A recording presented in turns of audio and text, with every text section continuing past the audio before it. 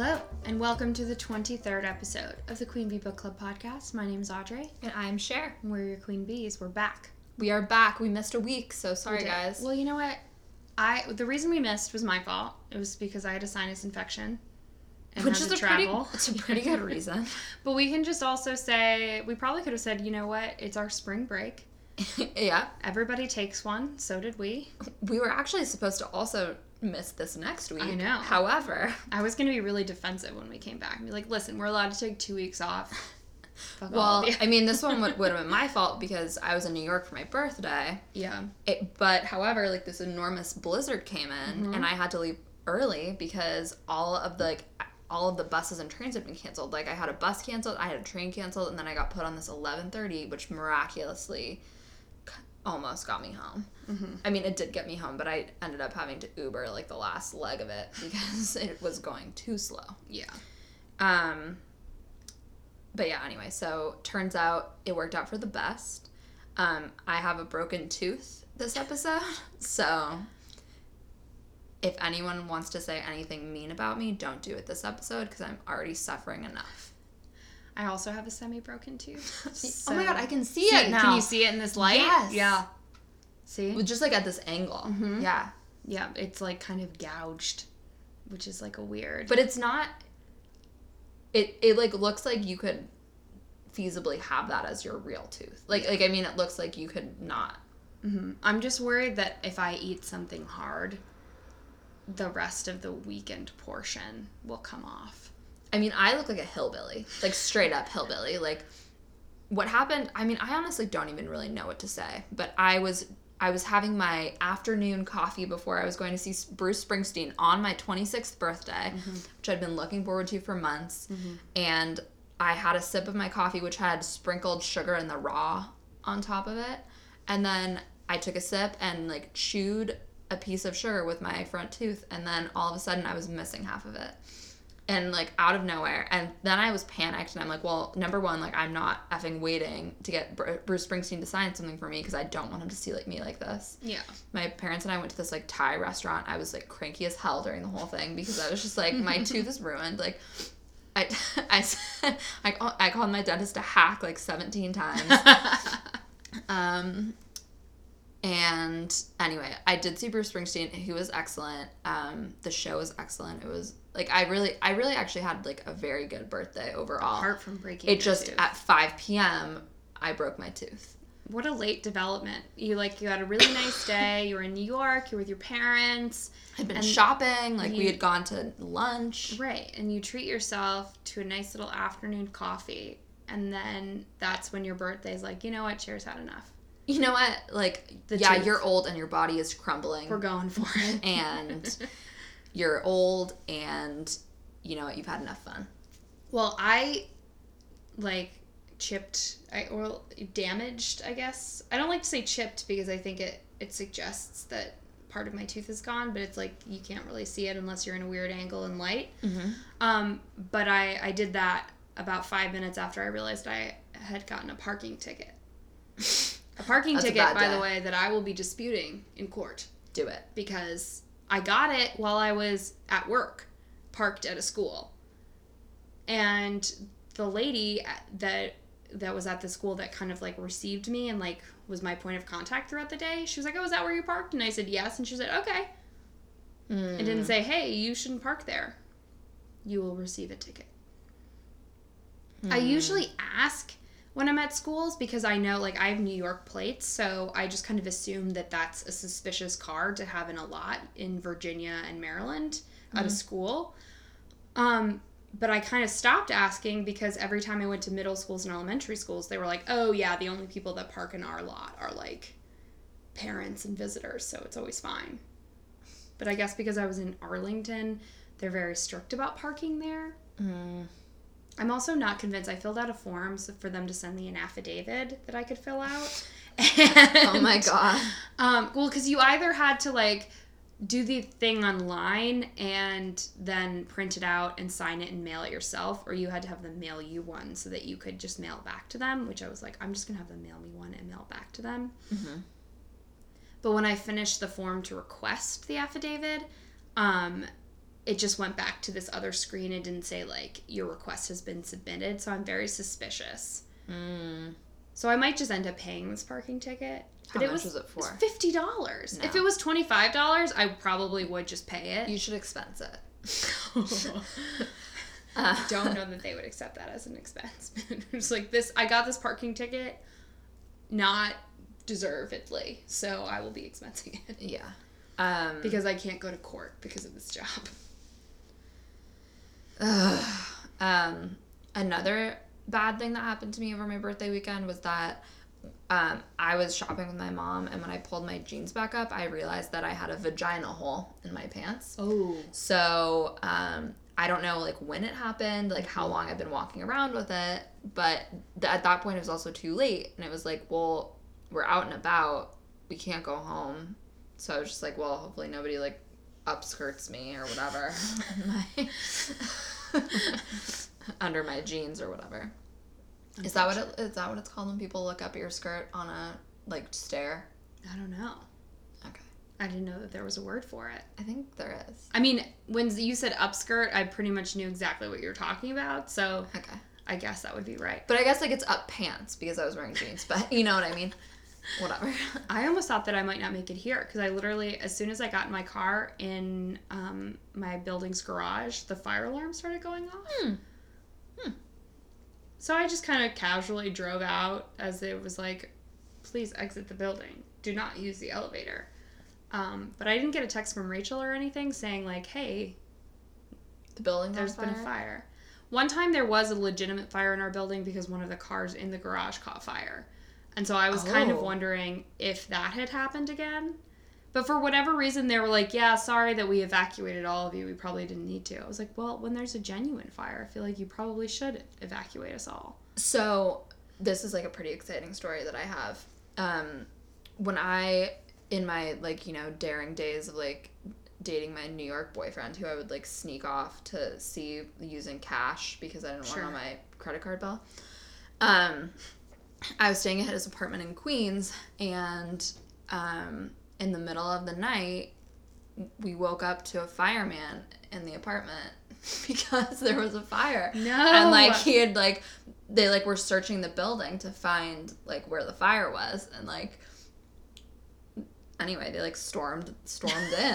It was like, I mean, the fire wasn't in like, our apartment, but I think it was, like, on his floor. We didn't evacuate or anything, though. Like, we just were stormed. Oh. Yeah. They didn't have you evacuate? No. It was also, like, literally 4 a.m., so it was super disorienting. Yeah, that's my nightmare, is Yeah. to have someone storm into my apartment while I'm asleep. Yeah. But I don't think I would have been able to get my head around it. If it was at 4 a.m., like, I would have been way too disoriented. At that point, like, we were very fully awake, and we, like, watched the whole thing from, like, the window at that point. But at first, I would have been like, who are you? I don't understand. I've also seen a lot of CSI episodes where people dress up as firemen in order to gain entry to places, and so I was very suspicious. Sure. I'm like, what the F are you doing in here? Are you just a criminal who's masquerading as a hero? This is what women have to do. We have to be constantly... I bet your boyfriend was like, yeah, that man's a fireman. And you were like, or is he? Yeah, you're right. You're absolutely right.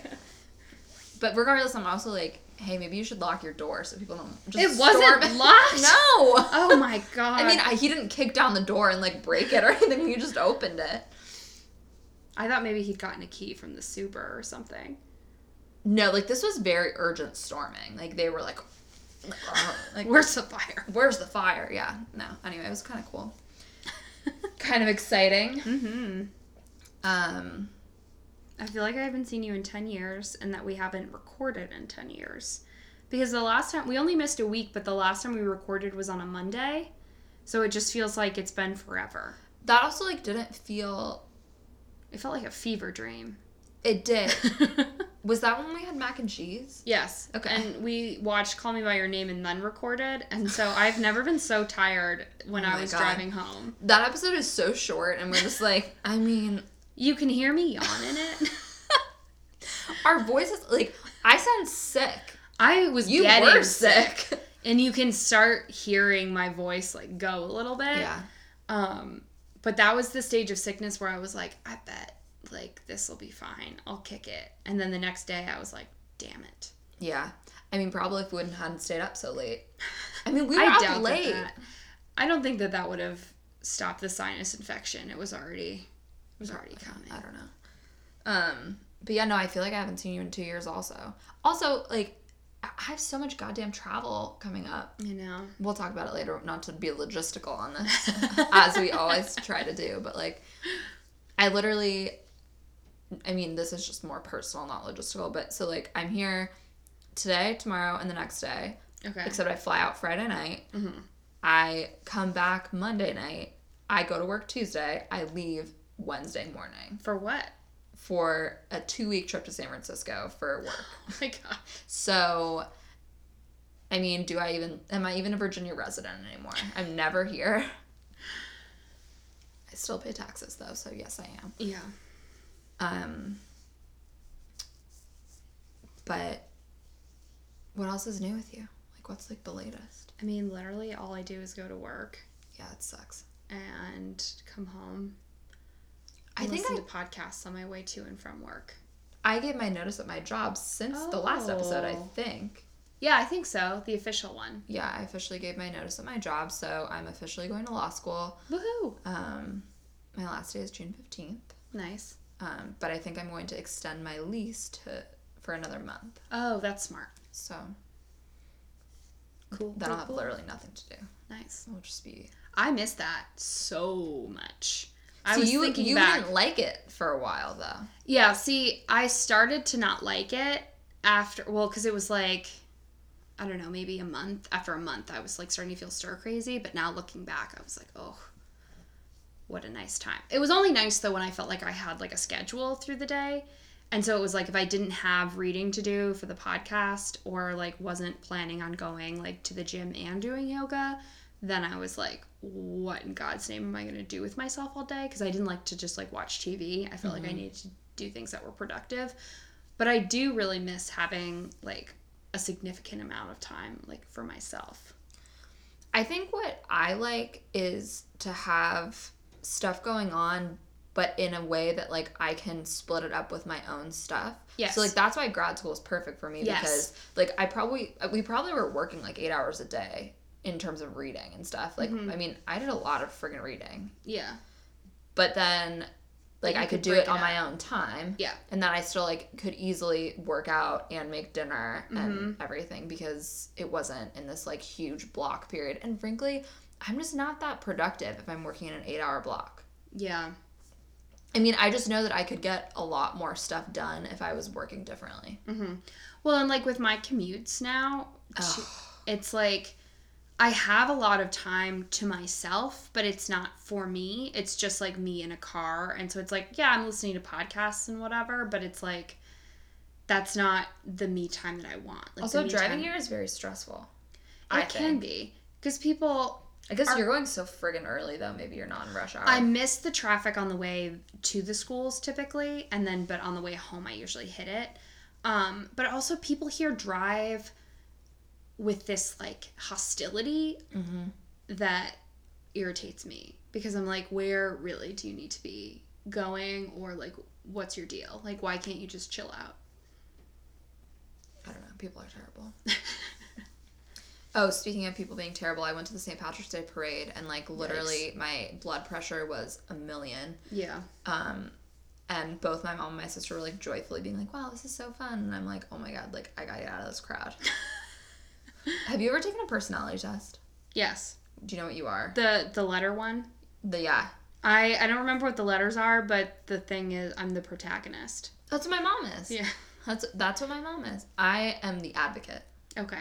I'm INFJ. I love those. Yeah. Personality tests. What does the advocate mean? So I'm like very interested in like specific ideals. Okay. And like I like am very passionate about like certain things and like I think like a little bit obsessive, which is true. I don't know. I'd have to read it again. When I read the like traits or whatever, I'm like, yeah, this sounds about right. Yeah. Like the strengths, especially the weaknesses, didn't apply to me as much. But, like Martin Luther King was one. Oh, nice. So I'm in good company. Hey, you know. Yeah. But my mom's is pretty spot on too. And she's also the protagonist. I remember feeling like mine was about right, but now I couldn't tell you any of the specifics. Well, obviously, I took mine 2 days ago, and I still couldn't tell you any specifics. So, I have an update on my New Year's resolution. No, revolution. Oh. Since I had like 15 things. Mm-hmm. So one of them was to be nicer to people on the subway. Okay. And I just wanted to let everybody know that I'm no longer doing that one because... I don't think you should. Okay.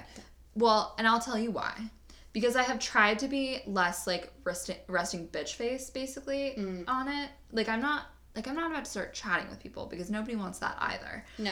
But I was just like trying to like not look unapproachable. But Okay. now I have like creepy people approach me and I don't want that. That's when it's really acceptable to be an asshole. Well, and I think I didn't necessarily realize why I was being an asshole and why that was something that was like actually a self-defense mechanism. Yeah. I thought I was just like being grumpy. No, you had to have your don't mess with me face. Yes. And so now what I'm doing in lieu of that is if I see women who like I genuinely like something about like them, I will compliment them openly.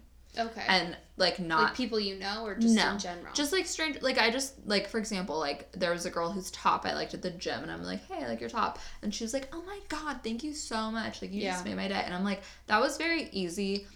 It was true, and like that's something that I can do to like connect with other people and be somebody who's like a positive influence in the world rather than like a Debbie Downer. Right. Because I think I'm not exactly somebody who exudes positivity. No. So,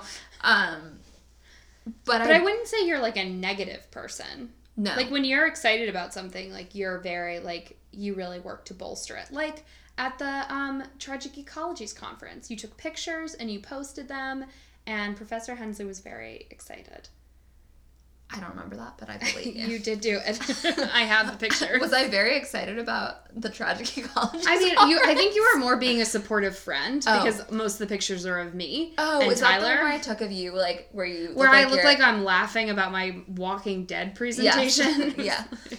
Okay. Yes, I did do that. Yeah.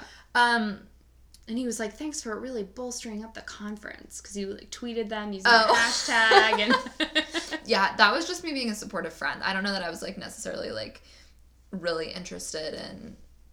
What was Tyler's about? It was about...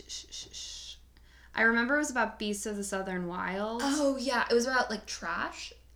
Am I right? Yes. It was about how... like Beasts of the Southern Wild was aiming to portray like this poverty, and they attempted to do it by like creating an actual ecology, whereas like in Mad Max Fury Road they like were saying like the world is dying, and they like filmed it on like in this desert that's like a landmark, and so he was kind of I don't know, I think there was more to his argument than that though. I'm sure. I mean, I don't remember, but regardless, I mean, Tragic Ecologies like wasn't like necessarily my jam in grad school. I mean, it wasn't like, you know, Nathan Hensley, I adore you, and I adored that class because of you. However, was it the subject area that I'm pretty sure I took that class because my friends were in it. I took it because we were reading Wuthering Heights and because you guys were going to be in it. But I think Tyler had kind of picked it, and so we were like, all right. Yeah. We'll take that. I also think there was like not anything else I was interested in. Oh, there was 100% nothing else I was interested in. I think like what was I gonna take? What else was there? I don't know. There was like, I think there was like a Joyce and Beckett course. Oh which hard pass. No. Hard pass on that. There was one that was like contemporary Indian literature, I think, but there was not an author I recognized. Okay, I was going to take that class, but then it was like incredibly disorganized. Yes, and so I did not take it. Yeah. So but I had also heard that like there was going to be food brought to that class, and so I was especially interested in it, but anyway, I did not take it. Well, I guess we can start. I have a lot to say. Oh, good. I have a lot to say on our Harry Potter extravaganza. I feel like there was something else I was gonna say about Call Me by Your Name now, and now I don't remember. I started following Army Hammer on Instagram, and he's kind of a treat. Like, he posted a picture of himself eating an enormous piece of cake the other day. I thought you were going to say eating an enormous peach. I wish. I mean, I don't know. We've talked about this. I don't know if on or off air or whatever. He just doesn't do it for me. I'm not usually, I feel like I've also said this on the podcast before, I'm not usually into blonde guys, but I find there's something about him that's a little bit charming to me. I don't like his voice. I don't know. It doesn't do it for me. I like his voice. But I do think it's surprising to me that he seems like he's a good guy, if that makes sense. For sure. Because I feel like with his like voice... Jude Law. Yes. Like, Jude Law's not a good guy. No. And he doesn't look like one. It's like how I always have to remind myself that Bradley Cooper's probably a good guy, because for a while... Yeah, for a while I hated him. Because the first two... his character in The Hangover? Yeah, he's a jerk. His character in The Hangover, his character in He's Just Not That Into You, and his character in Wedding Crashers, which was the first 3 movies I ever saw him in, and I was like, he's way too good at playing an asshole. Have you ever seen Just Not That Into You? Yes, a long time ago. He cheats on his wife with Scarlett Johansson. Okay, in his office. Yeah. Yep. That movie I have a weird relationship with because I recognize that it's not that good, but every time it's on TV, I'm like, yeah, I'll watch that. I watched that movie with, like, a bunch of my younger cousins, and it's not appropriate. But, No. like, I think it was, we owned it. Like, that movie was owned at the place that we were staying, and so we watched it. Sure. And I just really, really like Jennifer Goodwin's hair in it. For a while, I eventually got her haircut. It never looked quite like that. The one with the short brown hair. You had short hair like that? Mm-hmm. Oh, when? Sophomore and junior year of college. I can show you a picture. Okay. I'll post one. Okay. Well, because I grew it out for a long time and then I cut it all off to donate it. Okay. Can't tell if somebody's trying to come into my apartment or not. It sounds like they were stamping their feet first before they were going to knock on the door, which, I mean, is polite. And presumptuous that I'm going to answer. Yeah. And you will be welcomed in. Definitely not. I think it might have just been dripping. It's a neighbor, probably, like, coming to their own home. So. HP. Okay, so we're theoretically talking about books 4 through 6. Correct. But I'm not limiting us. No, to just never limit yourself. So we certainly didn't do that last time. No, we talked about the whole friggin' thing. So I organized my notes, which this time I actually have notes. By book. Okay, yeah, I did mine by book too. So let's start with GOF as I write in my notes. Okay. So I did tweet this, but like, it's just such a lovely time in the series where Harry has realized that he has Sirius. He can write letters to him, but Sirius is still on the run and just, like, sending him letters by tropical birds. He's, like, living in the Caribbean somewhere. Yeah, love that.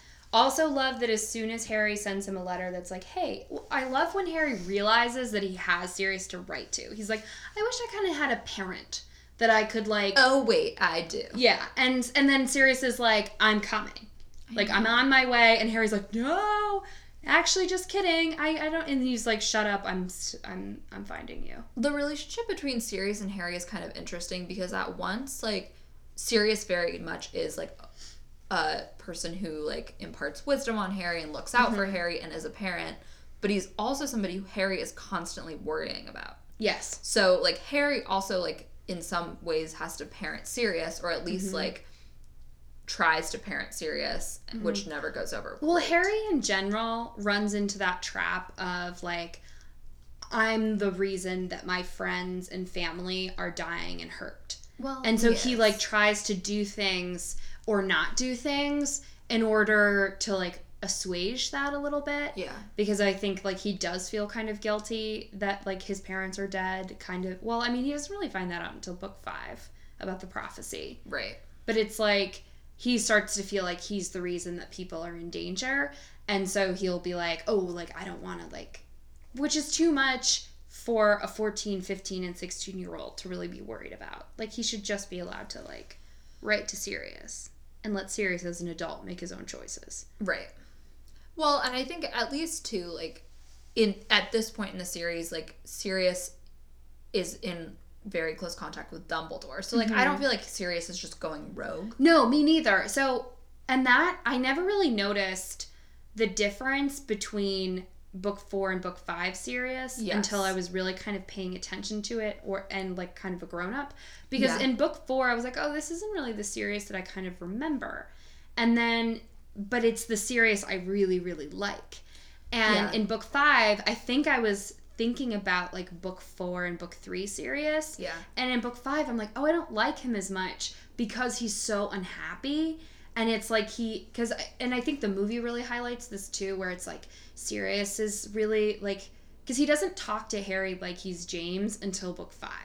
And he doesn't seem to like want Harry to be James until book 5, when he's really frustrated about not being part of like the resistance. Right. Well, and I think that Sirius is always disappointed in Harry when Harry is trying to look out for Sirius's like well-being, and that's when Sirius says like the incredibly manipulative line of like, well, the risk is what would have made it fun for James. Yeah, and that's in book 5. Yes. And like, but I don't think book 4 Sirius would have said that. No. Like, I think book 4 Sirius would have been like, Harry, you're 14. Don't worry about me. Like, I'm a grown-up. You know, I'm not just like risking my life. Like, you're important. Yeah. And because that's the kind of stuff he did kind of say in book 3 and 4. And then it's in book 5 when he's like, oh, you know. Right. Well, and I also get the vibe that in book 5 Sirius is working under his own set of rules. Like, I don't think that he's like, hey, Dumbledore, is it cool if I like see Harry in the fire? Whereas like, hey, Dumbledore, is it cool if I live in the caves near Hogsmeade so I can keep an eye? Yeah. And then like Dumbledore's like, yeah, here's this cave. Yeah. And I also think that in book 5 he's probably also acting from a place of jealousy, because he sees how like, I think in book 3 and 4 he was thinking of himself as like, I'm all Harry has. Like, I'm all Harry has. Like, James and Lily made me his godfather. They're dead. You know, Lupin is not reliable in some ways to be around all the time. Lupin's a flake. Because he's a werewolf. Yeah. And so I really need to be, like, I'm the closest thing he has to a dad. And then it's like in book 5, he meets the Weasleys. And he's like, fuck these people. Like, Mrs. Weasley, they have, like, explosive fights because she's like, he's my child. Right. I've decided. I think that's really hurtful for him. Which is kind of silly because I think, I mean, like, I think Harry absolutely, you know, wishes he was part of the Weasley family. But I also think he knows that he's not. Yeah. And I think Mrs. Weasley is, like, kind of the closest thing that he has to a mother, and I think he loves her and everything, but, like, it's not the same as what he feels for Sirius. Yeah. Like, Sirius is incredibly special to him, and which is why, like, when you find out in the end of book 5, like, the only person that Harry would have, like, risked everything for is Sirius, and, like... Yeah. And I don't know that Sirius, like, really knew that. Yeah, I think he was... So he's feeling like before his purpose was, like, I keep Harry safe. Right. And then he can't really leave the house, so he feels like he can't do that. And so then it's like, so my purpose can't even be that anymore, and he maybe doesn't even need that to be my purpose. Right. Very sad. But let's get back to, you know, when it's, no, well, like, I mean, I just want to return to, like, where it's happy and good, and, like, I just wish that, like, we were always existing in this period where, like, Harry could just, like, shoot off letters to Sirius wherever he is. Hedwig just goes and finds him. Yeah, and then he has to use different birds, so Hedwig gets pissy. I love when Hedwig gets jealous. I love when Hedwig is mean to Harry. Me too. Like, you deserve this. I love how, what's the word, anthropomorphized? Is that when you give, like, animals human characteristics? I think so, or even objects, right? Yeah. Yeah. Yeah, I love, like, how human Hedwig is treated. Like, they basically, like, insinuate she understands English. Absolutely. And that she directly communicates with Harry. She is better than Google Maps. She knows where everyone is. Yeah. Yeah, and she really shows Harry when she's displeased. As she should. Yeah. I love her. She's like, I'm all you have in the summer, okay? It's so true, though. It's also, like, Voldemort's not back yet, but they're still, like, weird stuff going on. I mean, book 4 though does open like so dark. Yes. Like it is. I hate that chapter. So the scary. poor Frank Bryce. Mm-hmm. Like his whole town just like hates him. He was just a veteran. And they're like, well, he has PTSD, so he's probably evil. It's like, God, Britain, come on. Like he's just like, trying to get his hot water bottle and relax. Yeah, they go to the Triwizard Tournament, which is super fun. Who? Wait, what? Harry and friends. Oh, yeah. You're still talking about the first chapter. Oh, yeah. Oh, no. Okay, so... Oh, we're talking about the Quidditch World Cup or the Triwizard Tournament? I was talking about the Quidditch World Cup, but I misspoke. Yeah, okay, that's what I thought. Yeah, okay, the Quidditch World Cup. Here's the thing. I don't give a fuck about Quidditch. And I also don't give a fuck about the Triwizard Tournament. I just am not interested in these games. Yeah. I am interested in, like, the stuff around them. Yeah. So, okay. One thing I want to bring up as I think the most complicated issue in the entire series is the house elf issue. I had that written spew. How do we feel about it? I don't know how to feel about it because I have an analogy that I think really works. Okay, let's hear it. Spew. Okay. I think Hermione and Spew is analogous to Daenerys and Marine. Okay. Where it's like, yes, but also no. Where it's like Hermione is doing a similar thing that Daenerys does, where Hermione believes herself to be incontrovertibly correct and have the moral high ground. Yeah. And so, but she's not taking into account, like, the culture that she's infiltrating or really respecting it, and also not really giving the house elves, like, a way forward. Like, she kind of assumes that every one of them should be like Dobby, and if they're not, she gets, like, annoyed and doesn't understand.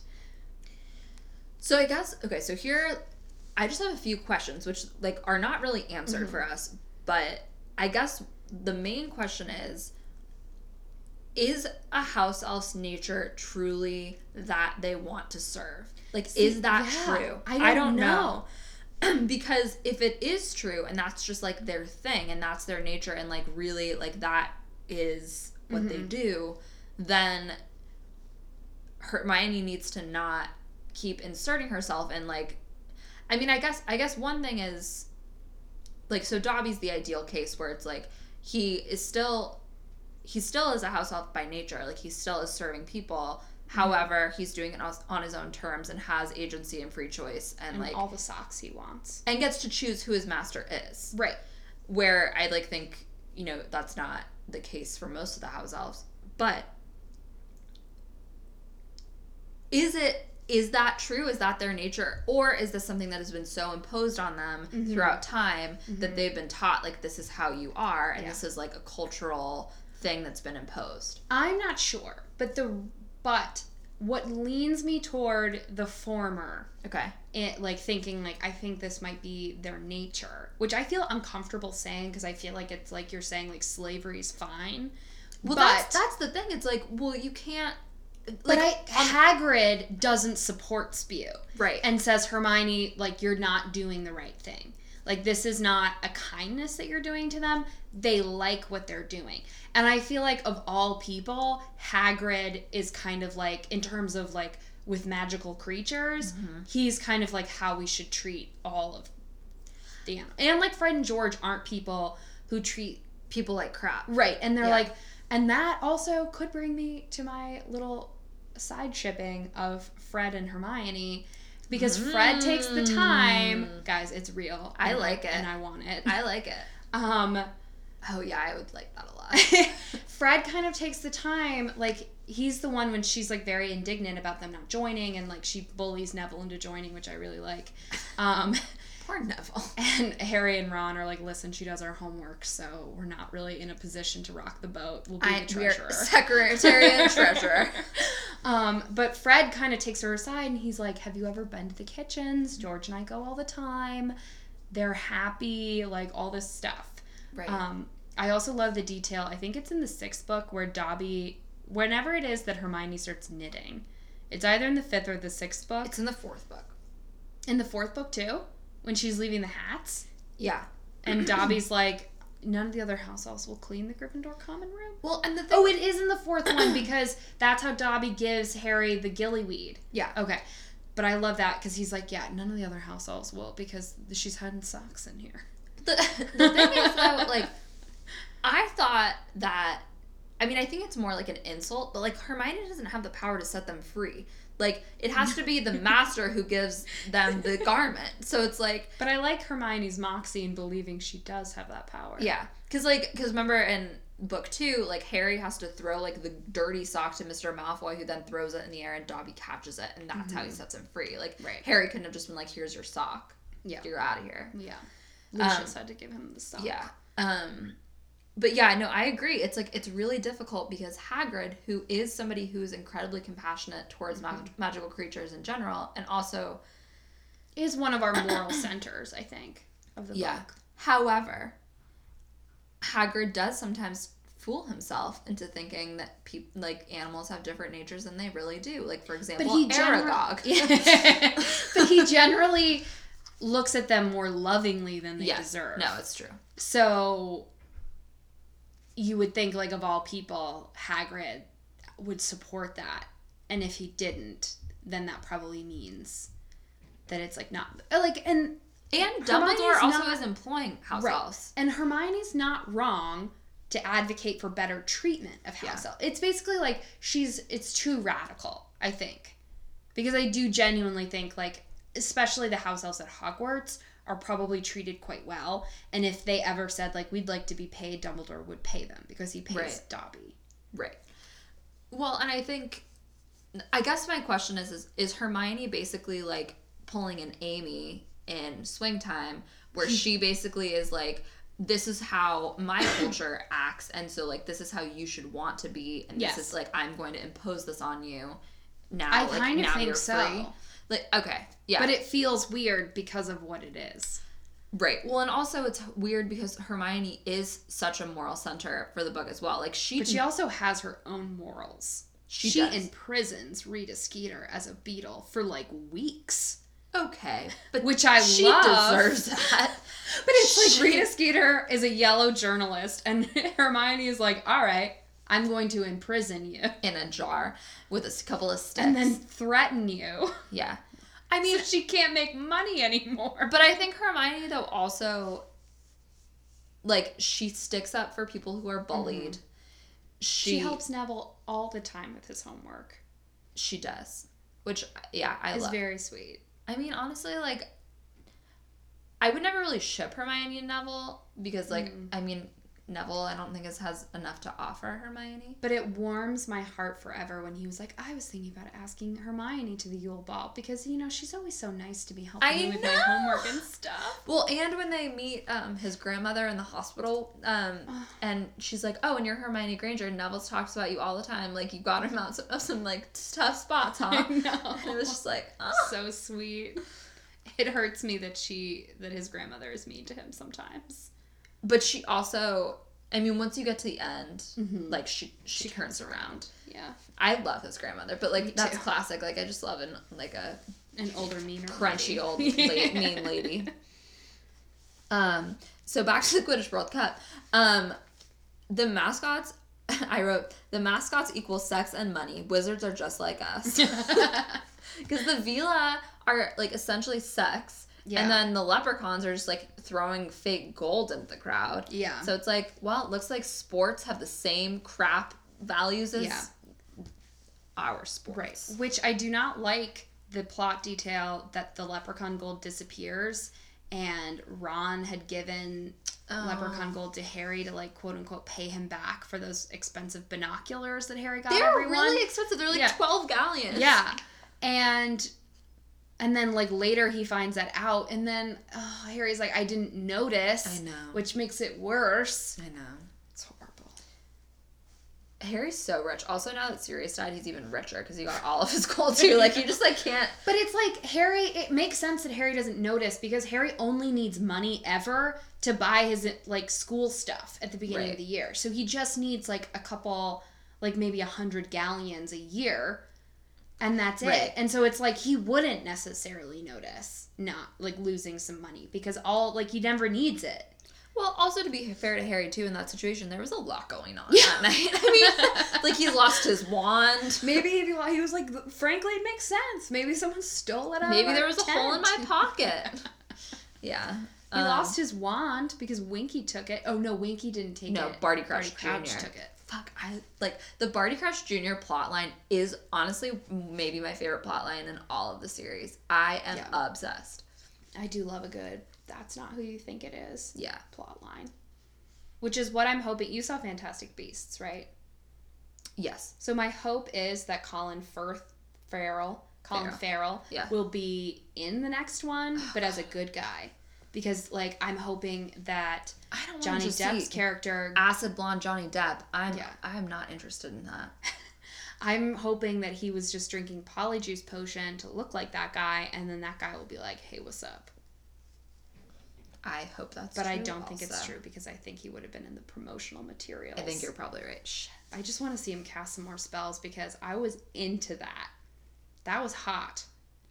Yeah, I'm interested. I haven't seen the new trailer for it, but I've heard good things about it. Mm-hmm. I'm interested. Also, I don't understand why Harry had to compete in the Triwizard Tournament, because they were like, the rules are absolute. Okay, but the rules also said that there could only be one champion per school and that the champions had to be 17. So, Harry competing breaks 2 rules, whereas him not competing would only break 1 rule. Well, but it's like magically binding or something when your name comes out. Yeah. But what would happen to him? Would he die? Is it like the unbreakable vow? The other thing too is that the age restriction was just imposed by like the teachers. It wasn't like actually a rule of the tournament, so I don't think that actually would take him out. And he was entered under the name of 4th school, and so I think in terms of like the goblet, in the goblet's mind, Harry has to compete. Mm-hmm. But I guess I don't understand why they couldn't have done this, where it's like, oh yeah, he shows up, but like he doesn't really do it. Mm-hmm. Because like they're putting him in some pretty dangerous situations. Yeah, they're like, hey, we're trying to make it so nobody dies this year. So the challenges are dragons, swimming to the bottom of a lake and back, and then I mean, honestly, the safest challenge is the maze. Well, the safest challenge is the maze also because it's being patrolled outside by teachers. Yeah. And if that was actually Mad-Eye Moody with his, like, eye, he would know it's up the whole time. Yeah. Yeah, I really don't care about the Triwizard Tournament at all. Yeah. And I think the reason I don't care about it at all is because, I mean, number one, like, I just don't really care about sporting events. But I think the other thing is the champions are so unbalanced. Like, I just wish, like, Fleur is our female champion. She is, like, by far the worst champion. She doesn't do well in any of the tasks. She's also boring. She's boring. She's boring until book 6. Right. And like the whole time I was listening to it on Book on Tape like a cheater, but the whole time I was listening to it, I was like, I just fucking wish Angelina Johnson was in this instead of Cedric. Because like she would have actually been like a cool champion and somebody who actually would have done well, where like Fleur is just like she kind of wins Angelina entered, and as soon as I like read that, I was like, man. I also just, like, I'm just bored by the Cedric. Like, I just find him boring. Yeah, I mean, he's really sweet and noble, and I like him as a foil for Harry, but it's like, meh. But I also don't think that they needed him to be the champion. Like, I think that they could have had the thing be, like they had that whole conflict where he had beaten him at Quidditch, and now he's, like, asking Cho out. Like, I feel like they could have made this all about Quidditch. Like, yeah. I don't think we needed to have him as the champion, because then Angelina would be the one that died. I just don't think anyone had to die. Like, why can't Harry just win the thing and then, you know, like why do we need Cedric to die except for like proof that he's back? Yeah, I think there's that, and then I think, I don't know, I guess, well, yeah, because it has to be kind of proof that Harry's not like coming back, because that's kind of Harry's like card. that he can play, where he's like, do you think Cedric Diggory dropped dead on his own accord? And it had to be someone like Cedric, where it was like, I think like the choice of Cedric to be the one that dies is good, because it's not someone that we care enough about him, because we've read him in book 4 and we know that he's a good person. It's not so devastating. It's also more sad, like, it's more sad to watch Harry dealing with the aftermath of that death. Well, and I also think it's another thing that can be added to, because in book 5 he's 100% dealing with post-traumatic stress disorder. Oh, for sure. And I think like if I mean, obviously he was only 14. What happened at the cemetery is probably enough to give him PTSD, but I think it's also one more thing to be like, yeah, this is why Harry's so pissy, so give him a break. Yeah, I mean, he is also, like, I'm pretty sure, like, hormones are flying. Yeah, and also Cho never would have looked at him twice if Cedric weren't dead, so he had to go. So we could have that disaster. Oh my god, I hate that whole scene. I wrote, if you don't believe sexual harassment happens to men, I challenge you to read the scene where Rita Skeeter locks Harry in a broom closet, asks him personal questions, and speaks way too close to his face. That's so true. That scene, like, reading that scene now, I'm like, this is so inappropriate. I know, it's so bad. And, like, Dumbledore, like, essentially walks in on that. It's, like, the weirdest vibe. And he's 14. He's a baby. Cool. It's not cool at all. Yeah. I also said, imagine if these kids showed up to the first task without knowing they were facing a dragon. Are you fucking kidding me? Like, yeah. Like, what would they have done? I mean, it took Harry weeks to brainstorm to, like, Accio his broom. I will say Harry is usually pretty slow on the take for thinking of ideas.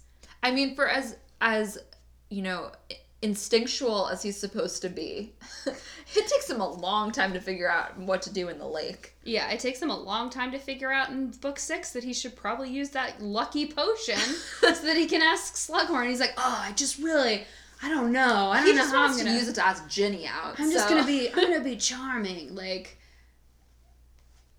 he's like, and Ron's like, just be yourself. It's like, you know, like, you don't need to. Ron's the one who has the idea. He's like, Harry, why don't you take that potion? And Harry in his head is like, I was saving it so, like, I could, like, make out with Ginny, maybe. Yeah, I know. Fucking idiot. Priorities. Also, my biggest question is, why the fuck does everyone have a crush on Cho Chang? I don't know. She seems like she is a drip. Boring. She's a drip. And then she's a crybaby all through book I do 5. love in book 5 where it's like Neville has that weird plant and it explodes on Harry, and that's when Cho Chang walks in. And he's like, fuck. Oh, and I'm also with losers. And I know, that makes me so mad though, because I'm like, you know what? Like, Neville's been nothing but nice to you. I know. Also, sorry, Ginny, that you were disappointed you couldn't go to the Yule Ball with Harry, but I bet you had a way better time with Neville than you would have with Harry. Harry was a terrible date. A terrible date. And he didn't even have the excuse that Ron did, that Ron was just, like, boiling with jealousy that Hermione was with Crumb. I love that Crumb loves her. I know. I love it. Ron is boiling with jealousy. He is wearing pink, like, shredded dress robes. Like, he's having a bad night all around. It's horrible. And Harry's just like, well, but I don't want to dance. And I get that he's 14, and 14 is, like, the age where you're like, please no one look at me. I'm going through a lot. Yeah. It's adolescence. Yeah. I do love that no one is happy that Harry is the Triwizard champion, including Ron. Which, that part is sad. Their fights make me so sad. But I just love that pretty much once a book, everybody at Hogwarts decides that they hate him, which makes it even funnier when he's captain in book 6. There's a part where the Gryffindors are all kind of grumbling that Harry's playing favorites on the Quidditch team, and it's like, Harry wasn't bothered though, because, like, honestly, people had said a lot worse about him. Like, look, in book 1, I lost everybody like 50 points because I was running around in the woods. In book 2, everyone thought I was killing people.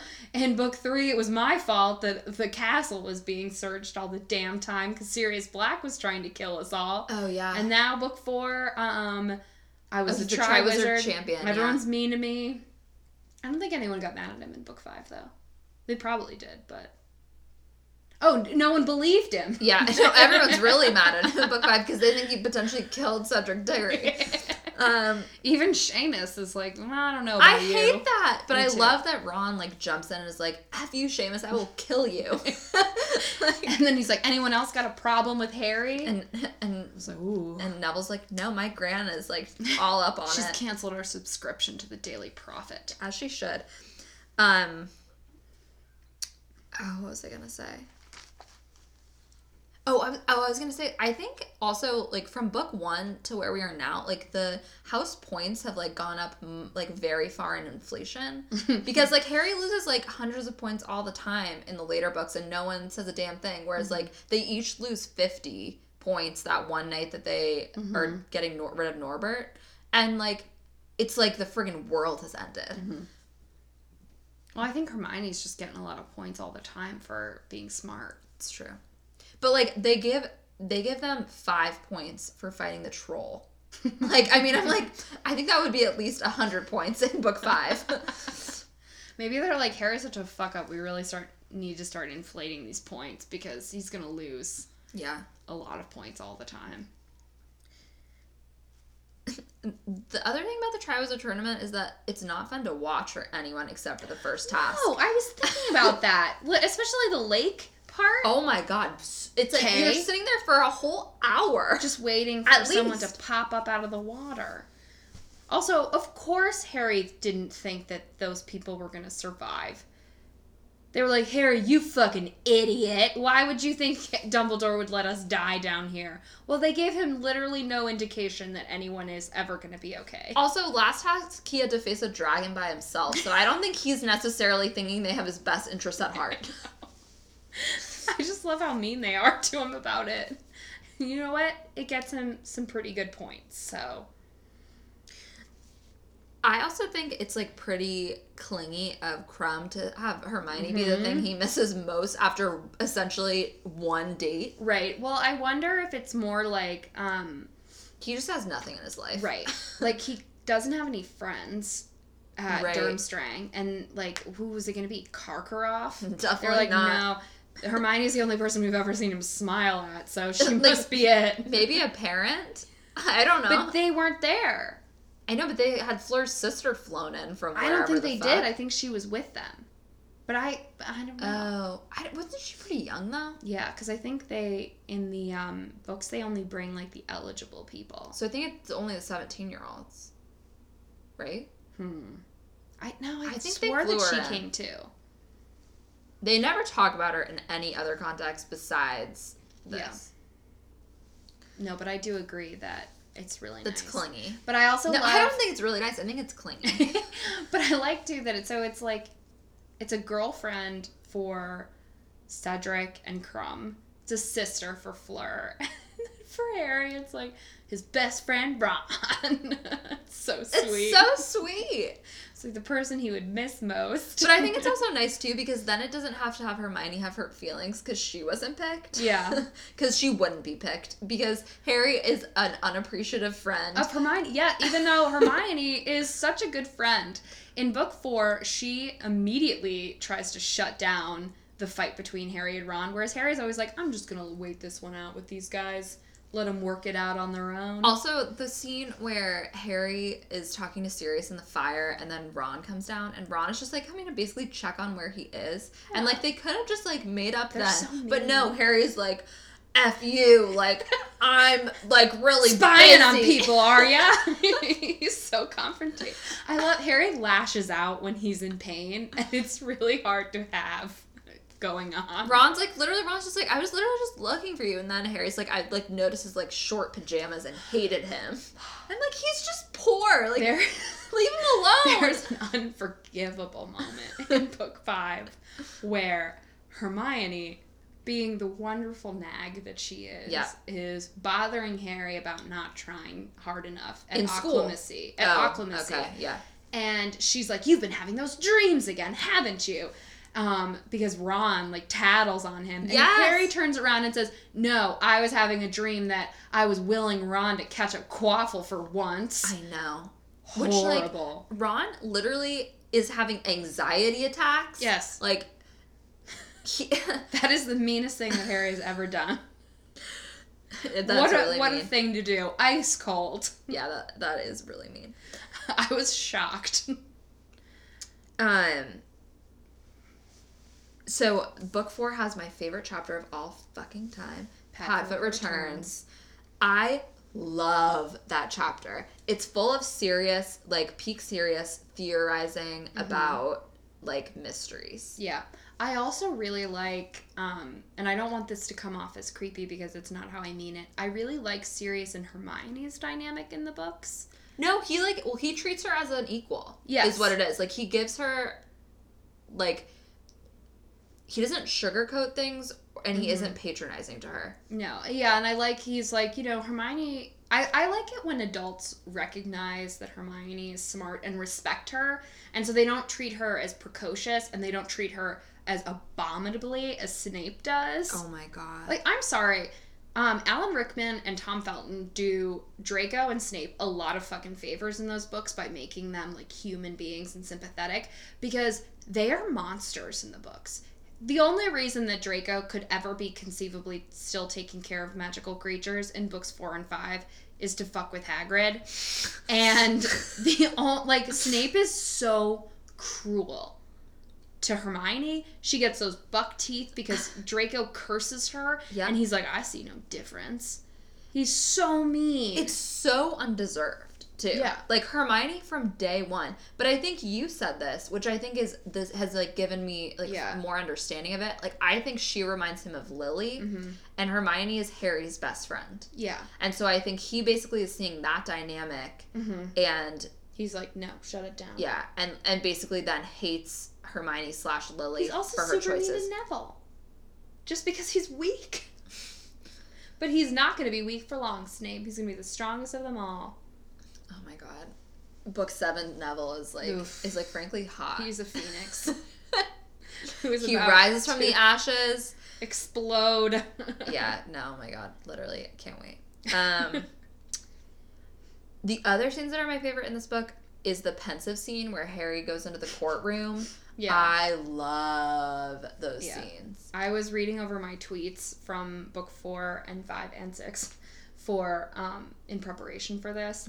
And there's apparently a moment where Winky criticizes Harry for being nosy. Yep. And Dobby is like, Harry Potter is not nosy. And then I tweeted, Harry Potter is the nosiest. And the evidence is Dumbledore leaves that room for 5 minutes. And the first thing that Harry does is, like, immediately go nosing around in that pensive. Literally sticks his nose in the pensive. He doesn't even know what it is. And he's like, I better look in here.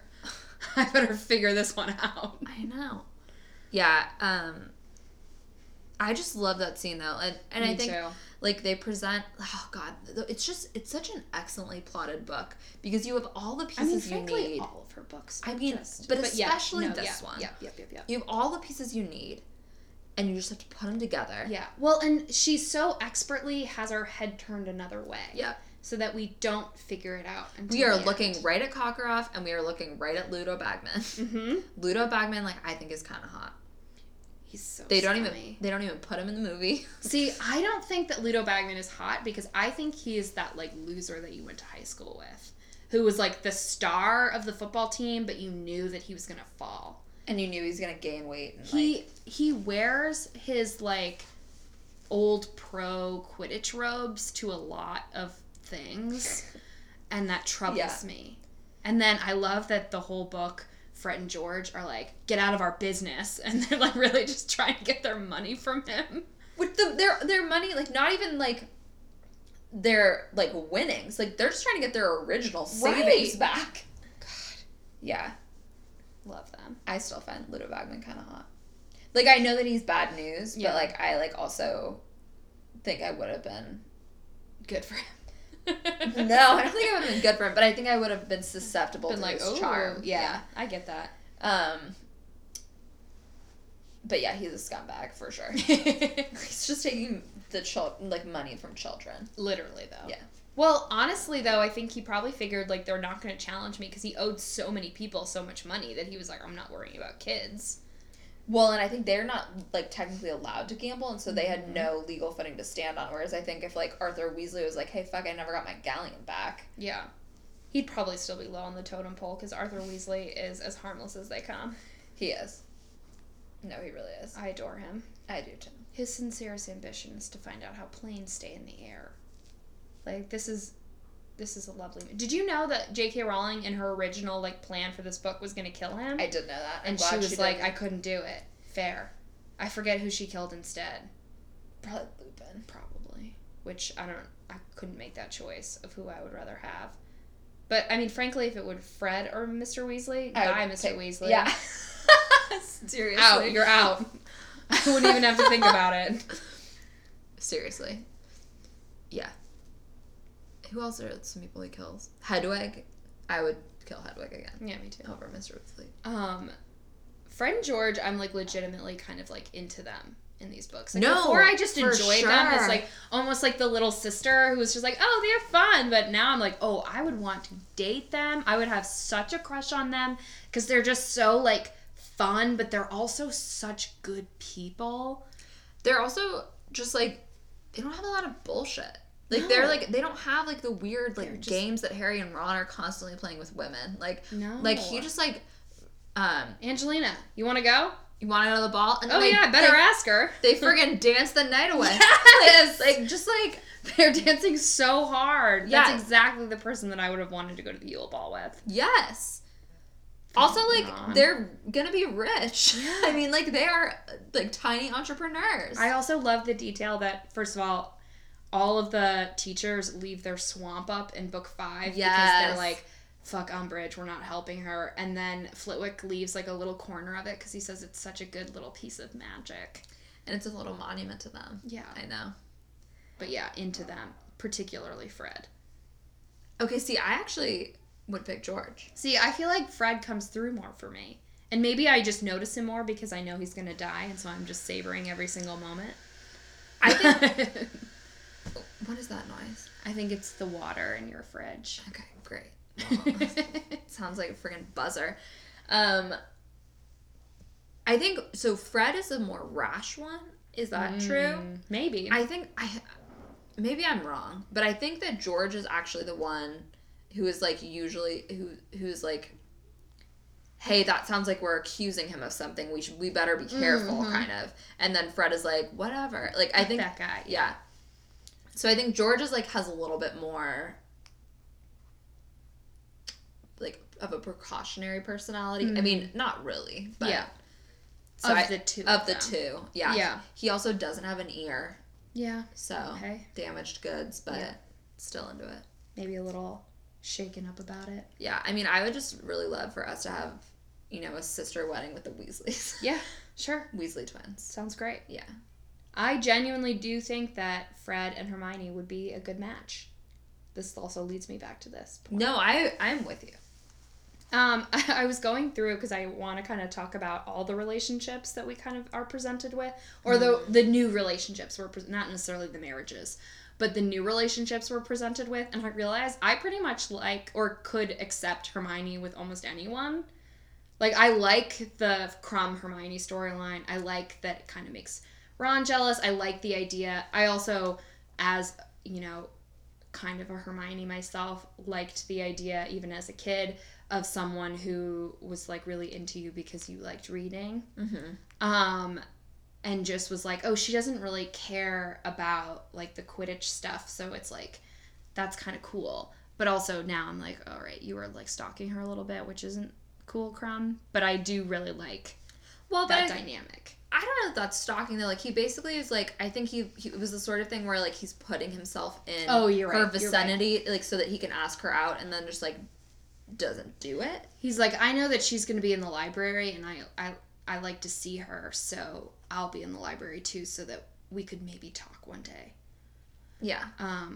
Also, like, where else is Krum supposed to go? Like, hang out on his boat? Like, I mean, it just seems like he has limited, like, it's, like, basically the library or his berth. Yeah. You know?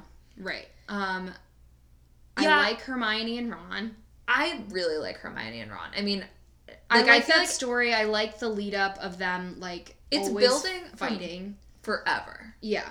Well, and I like the idea of, because they've been friends since they were 11, it's like they like each other, but they're not, like, really able to like break through with that. Yeah. Where it's like Ron seeing Hermione with Crumb is like one of the things that really pushes him in, I think, into being like, oh, I maybe like Hermione, but I still think that they're probably both like pretty unwilling to admit that even to themselves that they like each other. But I do really like them. But I also really like the idea of Hermione with Fred. I don't think that Fred would ever date Hermione because he, like, in my head it would be that Ron and Hermione don't have feelings for each other. Well, right. That's a given. Sure. So the reasons that I have for this are, I just always like, I'm always charmed by the interactions that Fred and Hermione have together. And I also am always a sucker for like opposites attract relationships where it's like the good practical girl falls for like kind of the goofy one where it's like but they're also very smart. Yes, they're both very smart, which I think is what's important, and they both shine in their own ways. Yeah. But I think it's like Fred wants to shine in like a big, like in your face way, which Hermione I think would be good at handling. And Hermione shines in like a very smart way, which I think Fred really admires. Or it shines in like a noble way. And I just think that like, there's a detail in book 5 where Fred and George, I think Fred is the one who says it. He's like, oh, we didn't play any pranks during this time because we knew you guys were all studying for your owls. Yeah. And we didn't want to, like, mess with you. And Hermione's like, oh, that's really nice of you. There's also a moment, too, when, I forget, it's the headless hats, I think. And Hermione, like, is like, wow, like, that's, like, really great magic. Like, yeah. I'm, like, pretty impressed. And then, like, she says something to them, and they're like, thank you, Hermione. Like, it means a lot coming from you. Never been so nice. Yeah. There's also, he's the one who kind of takes her aside about Spew and is like, listen, they're happy, come to the kitchens with us sometime. Yeah. You know, isn't just like, no. I feel like there was something else that I was going to say, but my third note is just generally perfect, and I like a good girl with a bad boy love. Yeah. No, I feel like I definitely can get behind that. But you definitely would have to not have any tension between Ron and Hermione for all of the books. Right. The other thing, I've heard a lot of people say that they wish that Harry and Hermione got together. No. I don't wish that Disagree. at all. Never. I honestly, like, going through my list of relationships and whether I liked them or not, I don't really ever like Harry with anyone. I would honestly prefer he never fell in love. Didn't like Harry and Cho. Do not like Harry and Ginny. Do not like Harry and Romilda Vane. I don't know. It's just like Harry, I don't see him with people. Not that like he couldn't marry someone late. I don't know. I think part of it too, I actually honestly would kind of like Harry and Luna. I love Harry and Luna. I think I tweeted that once and I got a negative response. I really like Harry and Luna. Slughorn's party. It is the sweetest thing. Mm-hmm. And I think he also like sees her differently that night than anybody else. I don't know. I feel like I really like that because I think Luna gets Harry out of his head a little bit, where I think Ginny is kind of like, oh, you're just in your head. I'll just accept that. I think also, because I always knew that Ginny had a crush on Harry, that it seemed very convenient to me when Harry all of a sudden was like, oh, wait, I think I like Ginny. I also just don't love the idea that Ginny essentially has bided her time. Yeah. Like, basically, like, Hermione says, like, you know, just, like, be yourself and, like, relax and, like, he'll notice you eventually. Dudes. Yeah. Make him jealous. Yeah. That's what I did. Yeah. Hermione, smart girl.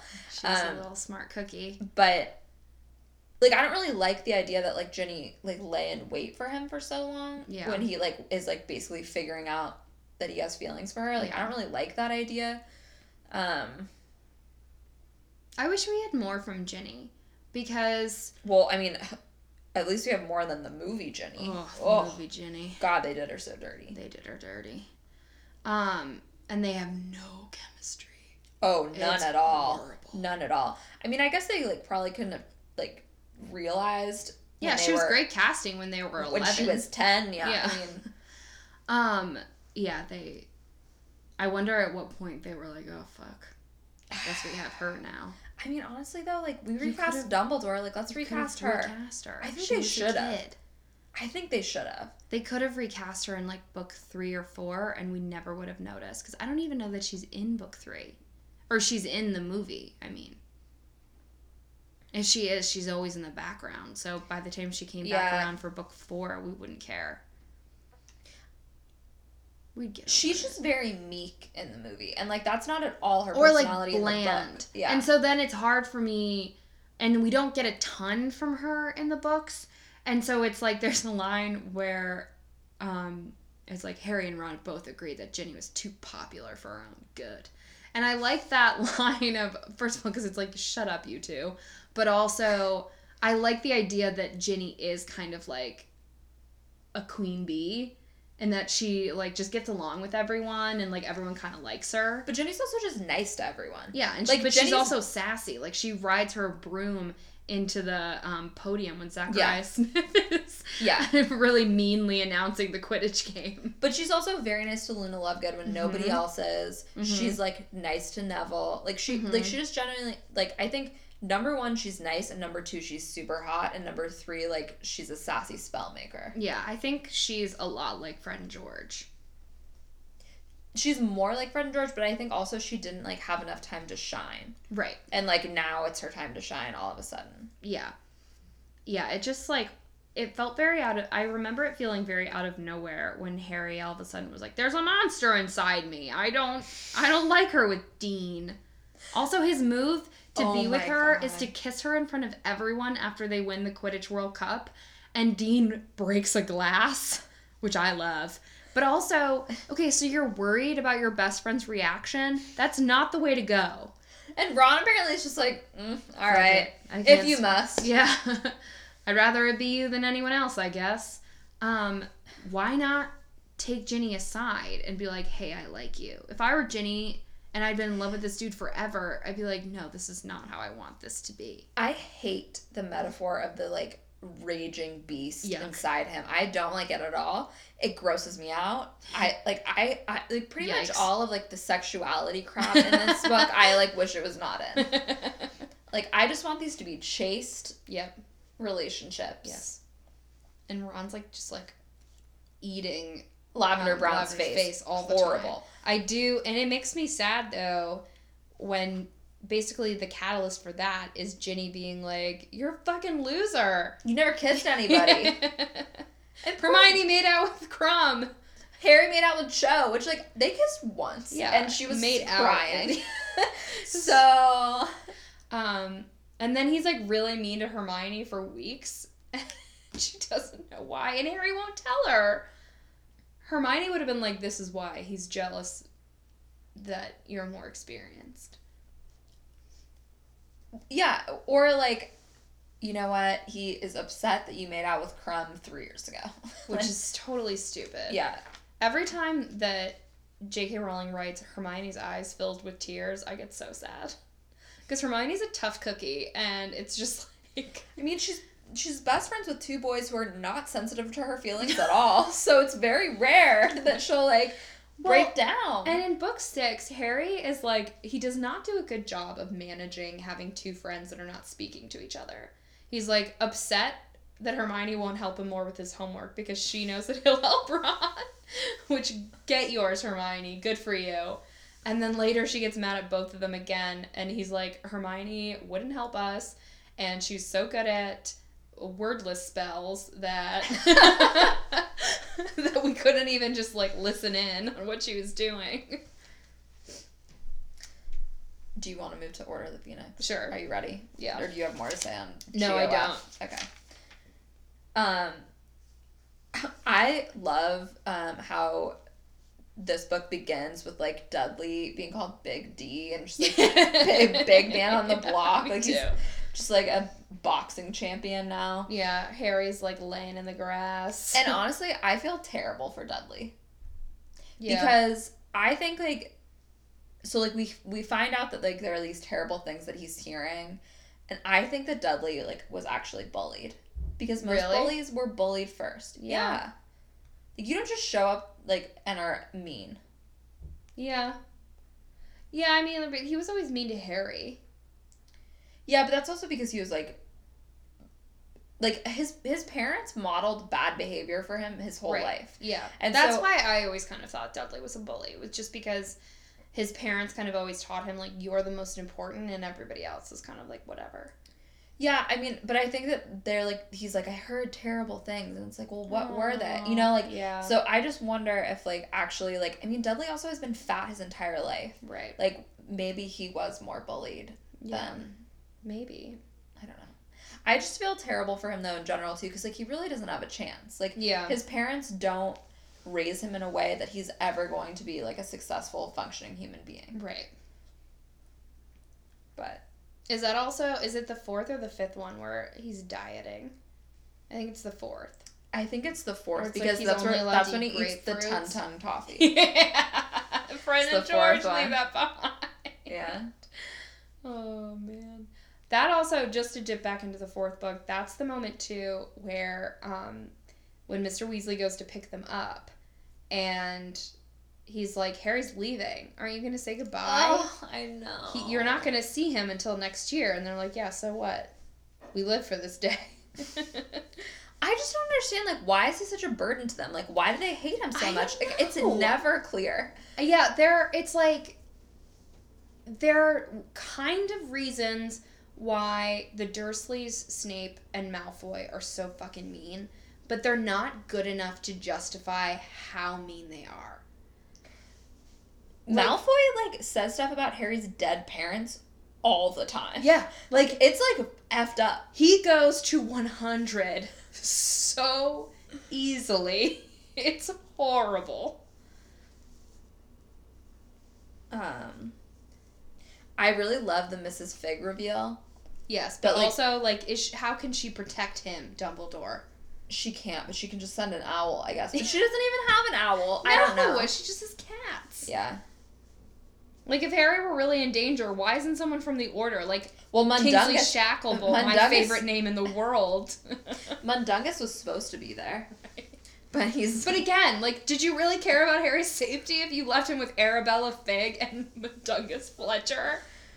Clearly a flake not. And a squib.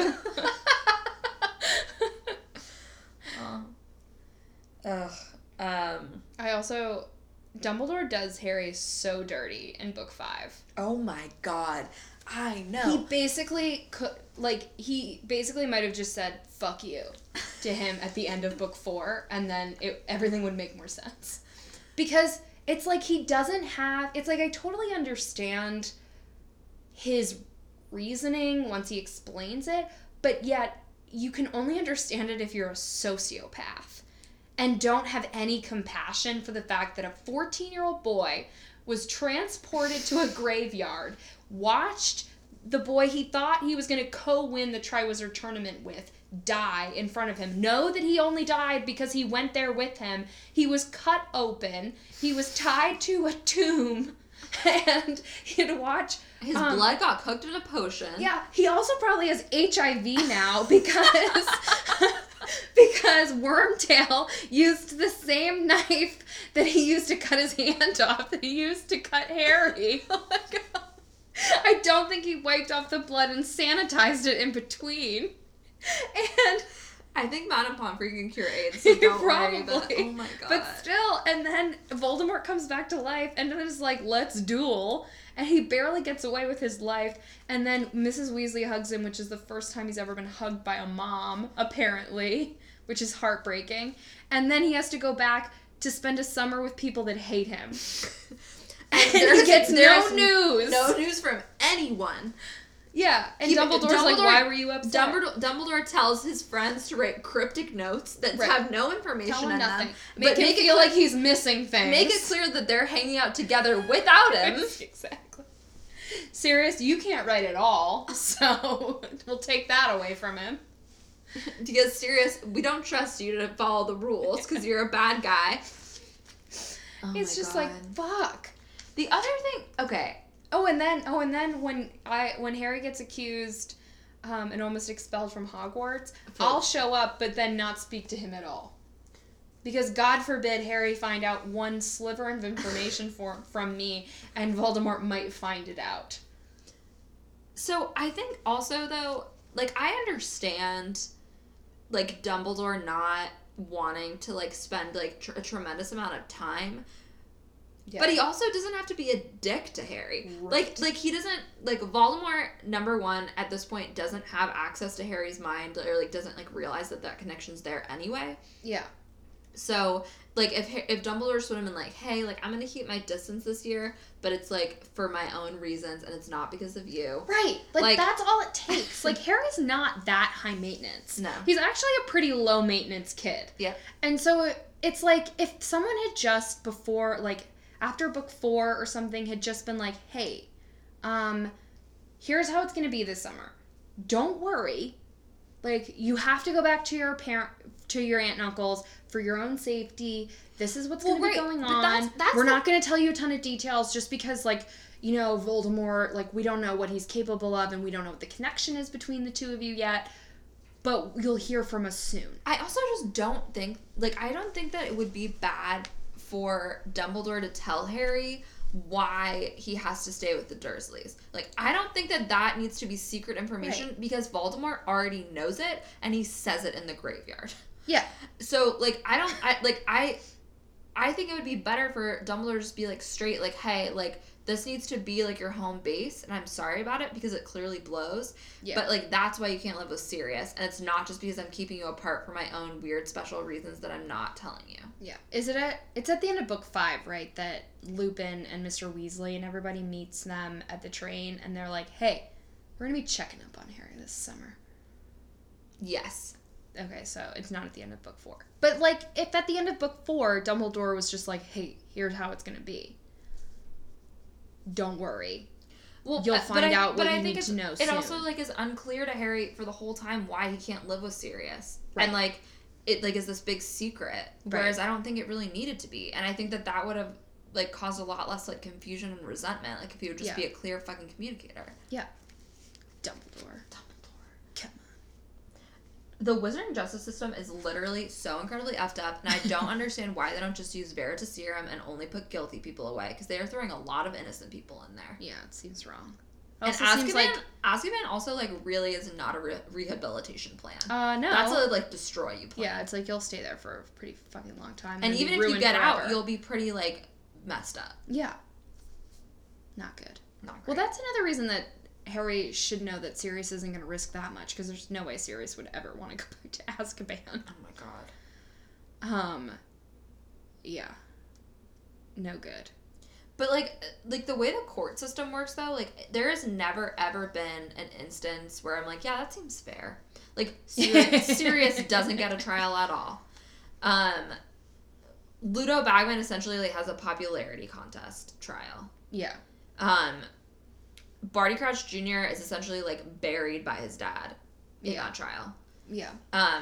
Karkaroff, like, basically sells secrets in front of the whole jury. And gets out. And spends no time. Which, that's not usually how that goes. It's like, if you're an informant, like a prison informant, it's like, usually you get, like, some time off your sentence. Especially if you were a fucking Death Eater. You don't then go to be a headmaster of a school. No. Hagrid gets sent to Azkaban as a precaution. Like, I mean, I don't understand. It seems jacked. It seems real jacked. But what I really like about book 5 is I think, like, J.K. Rowling easily could have skipped, not the events of book 5 necessarily, but she could have skipped right to the terror that Voldemort and his followers are causing in book 6, where, like, people are disappearing a lot, like, a lot of people are dying immediately without a ton of, because it's like, oh, Voldemort's back in power. But what she does instead is she has him kind of lie in wait. Mm-hmm. And the true villain of book 5 is Umbridge. And so it's like, and to some extent, Fudge. Yeah. And so it's like the government. Right. And so you see that it's like a lot of Harry Potter, the series, is about power. And how, like, people who rise to power are not always good. Mm-hmm. And so it's like, Fudge and Umbridge, who have like quote unquote like legitimate power. They've been appointed as Minister of Magic or like elected. I don't know how the fuck you get that job. I think you get elected. I think you get elected, but it's like it seems to me that Dumbledore could have just walked into the job if he wanted it. Yeah, I mean, I think everyone just loves him. Umbridge was hired in the Ministry, and so it's like they have legitimate positions of power, but she still shows how those people are not necessarily incontrovertibly good and can be evil in a different way. Right. Like Umbridge is worse than Voldemort, almost, because Voldemort is just like he's a sociopath, and she is too, but it's just like I mean she's a clear sadist. She exploits her power for evil in a weird way, and it's almost like it's so much crueler. Like Harry, who already is dealing with post-traumatic stress disorder, obviously from like all the shit that he's been through since he was 1 year old. Right. It's so much crueler to then say you're lying for a year. That he's like dealing with it. It's like no wonder he's got all these rage issues in book 5, because it's like everyone's like you're a liar. You made that up. That horrible traumatic event, like probably the most traumatic thing that's ever happened to Harry, people are like you're a liar, and the government is saying it, and so it's like Harry is considered at 15 like some sort of evil figure. Yeah, I mean it's messed up.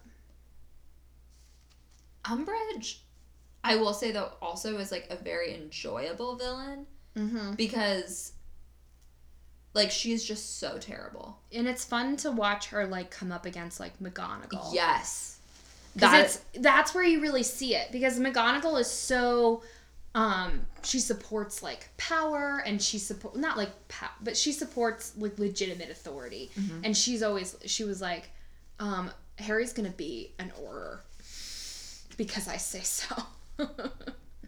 I will stay up nights and tutor him myself. Harry's like, whoa. I don't really want to try that hard. I just want to be one. I wrote down that you would be a very good Metamorphmagus. Oh, I would love that. Yeah. Thank you. You're welcome. Like a Tonks. You are. Well, I mean, just like, I feel like you change your hair like once every few months, so.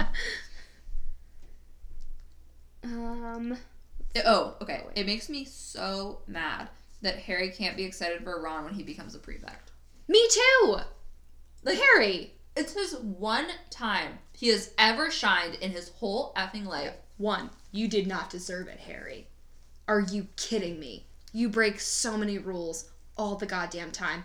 And Dumbledore at the end of the book says, I thought you probably had enough going on. How about he did not deserve it in any way? Ron barely deserves it. It should have been Neville. Also, you know what? Harry in the Mirror of Erised sees family, and he just wants a family. And guess what? He gets that because he gets to be part of the Weasleys. Yeah. But you know what? Like, Ron sees himself being Quidditch captain and, like, having, like, being head boy and, like, having, like, all of these, like, accolades because he feels totally insecure in his family. So why can't you let Dumbledore throw him a bone and let him, like, perform? I mean, like, this poor kid, like, has all these siblings who've, like, been super successful, and how is he supposed to compete? Right. It's so jacked. Like, are you kidding me, Harry? And then everybody around is like, oh, I wonder why Harry didn't get it. It's like, fuck you guys. Like, let Ron, like, have something for once. Well, that's why I like when Sirius is like, fuck, I wasn't a prefect, and that's what makes Harry feel better. And his dad wasn't either. Right. Lupin was, which I was like, also probably not deserved. There had to have been a better candidate. Like, what about Peter Pettigrew? What was that? It seems pretty meek. I mean, that would be like, I don't know. But like, well, you know what, frankly, like, let's give Neville prefect. Yeah, because you know Dean. What? Dean draws really well. Seamus Finnegan. Like, they're not constantly in trouble. I guess that's the problem, is that there isn't really anybody in Gryffindor who'd be like really a great prefect. No. But they're all kind of lawless. Also, okay, that also brings me, how in the fuck did Draco get to be a prefect? Because who are the other options? Crabbe or Goyle? Well, or Blaise Zabini. He should have had it. Thank you. My favorite character, Blaise Zabini. Yeah. Hot, smoking hot with a murderer of a mom. Yeah, I mean, Dumbledore chooses the prefects. It's not like Snape was like, yep, he's going to be it. Yeah. I mean, Ernie Macmillan, I think, like, makes Perfect a lot choice. of sense. Hannah Abbott, great. I love Ernie Macmillan. He's so pompous and fun. Like, he's always just, like, coming over to Harry and, like, shaking his hand too hard and... and just, like, announcing his loyalty to him. Yeah. But anyway, it just makes me bummed out because, like, Ron, when Harry gets Quidditch captain, like, Ron is so happy for him. Over the effing moon for him. Yeah. Like, when Harry gets everything except for the Triwizard Champion. Which was, like, what Hermione explained so well. She's like, look, he's had to stand and watch you be in the spotlight forever. And it was just one time too many, and he didn't feel a part of it because you didn't even know. And Harry's, like, trying to argue with her, and she's like, shut the fuck up and let me talk and finish. Yeah. It was just, he'll come around if you just try. And Harry, like, won't do it. Yeah. He's like, well, he's being unreasonable. Yeah, I mean, I get, like, I also understand, too, that, like, Harry's very stressed out and all that stuff, and this is very scary, and someone's probably trying to kill him, blah, blah, blah. But, like... Are you kidding me, Harry? I know. It's the one time now in book 5 when I'm not really on Harry's side. Because I will champion Harry and his little PTSD. Like, he's basically Riley from Inside Out in this book. Like, joy and sadness are gone. He's only operating with, like, disgust and anger. Have you seen Inside Out? No. On Pixar? Okay. So the plot of Inside Out in the Pixar movie is basically like this little girl. She's like 12, I think. Her name is Riley. And Amy Poehler plays Joy. Like, they're her emotions. And joy and sadness end up getting lost because they're trying to get this core memory after she moves. And so then Riley is living her life, and her emotions, fear, disgust, and anger are the only ones that are, like, driving her then. And so it's like she can't be happy because joy is somewhere else. But it's like the genius of that movie is that it's not her choice that joy is gone. It's like she doesn't know how to, like, make herself happy because she's, like, in this weird hormonal place. And it's very sad. But it's, like, really, really well done. But I was like, oh my God, that's like Harry. It's like joy is, like, looking for a core memory somewhere else. And he just, he's just got fear, disgust, and anger going on. The other alternative is that he's Josh from the West Wing. Because Josh... Never saw the West Wing. So, in the West Wing, there's a shooting at the end of season 1, and Josh is shot. And basically, he, like, just goes right back to work after it happens, and he never deals with it. And so there's, in the Christmas episode, there's a lot of music playing all the time, and it, like, sets off his PTSD.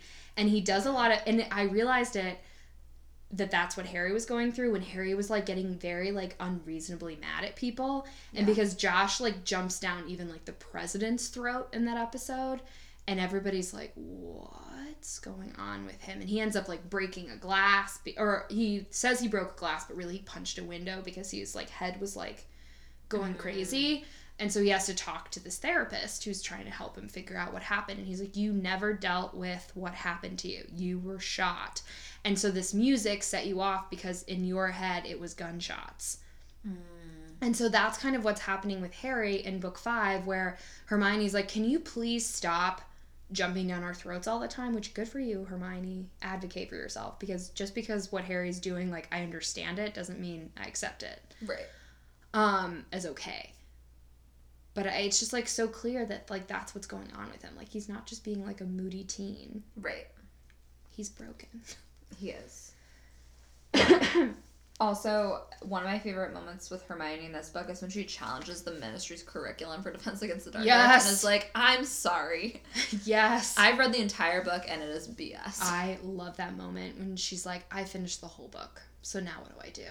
And then I think Umbridge is like, you're going to lose some points. Because Umbridge quizzes her, and then Hermione's right, and then she's like, I'm taking points away because you're wasting our time. I love that move, though, that Hermione made. Like, everybody else was just complaining about it being a boring lesson. And she's like, I wonder what will happen if. I know. Also, good for Hermione for, not for skipping Christmas with her family yet again. Oh my God. But for... Hermione hates her family. During that Christmas, that's when Harry's doing that whole, like... I'm possessed by Voldemort, so I better avoid everyone I love thing. And Hermione arrives and just shuts it down. She's like, where are you? This is what's going on. Well, I'm turning the light This on. is ending. It's I can't dark read in my here. notes. Yeah, it's real dark in here. I like that our last episode was like 50 minutes long and we were exhausted. This and this episode is going to be 4 hours. I was like, you missed us last week, so it's double time. Well, because we also started this at like 5 p.m. So okay, it's like well, I earlier didn't get than here normal. until like 5:30, so we probably didn't start recording until like 6. Okay, well, but I mean, usually like you're not even getting here till like 7. Yeah. So, Whatever. doesn't matter. Everyone's going to like it. Everyone's gonna love it. Everyone's going to like our fervor. Yeah, we're yelling passionate. about Harry Potter.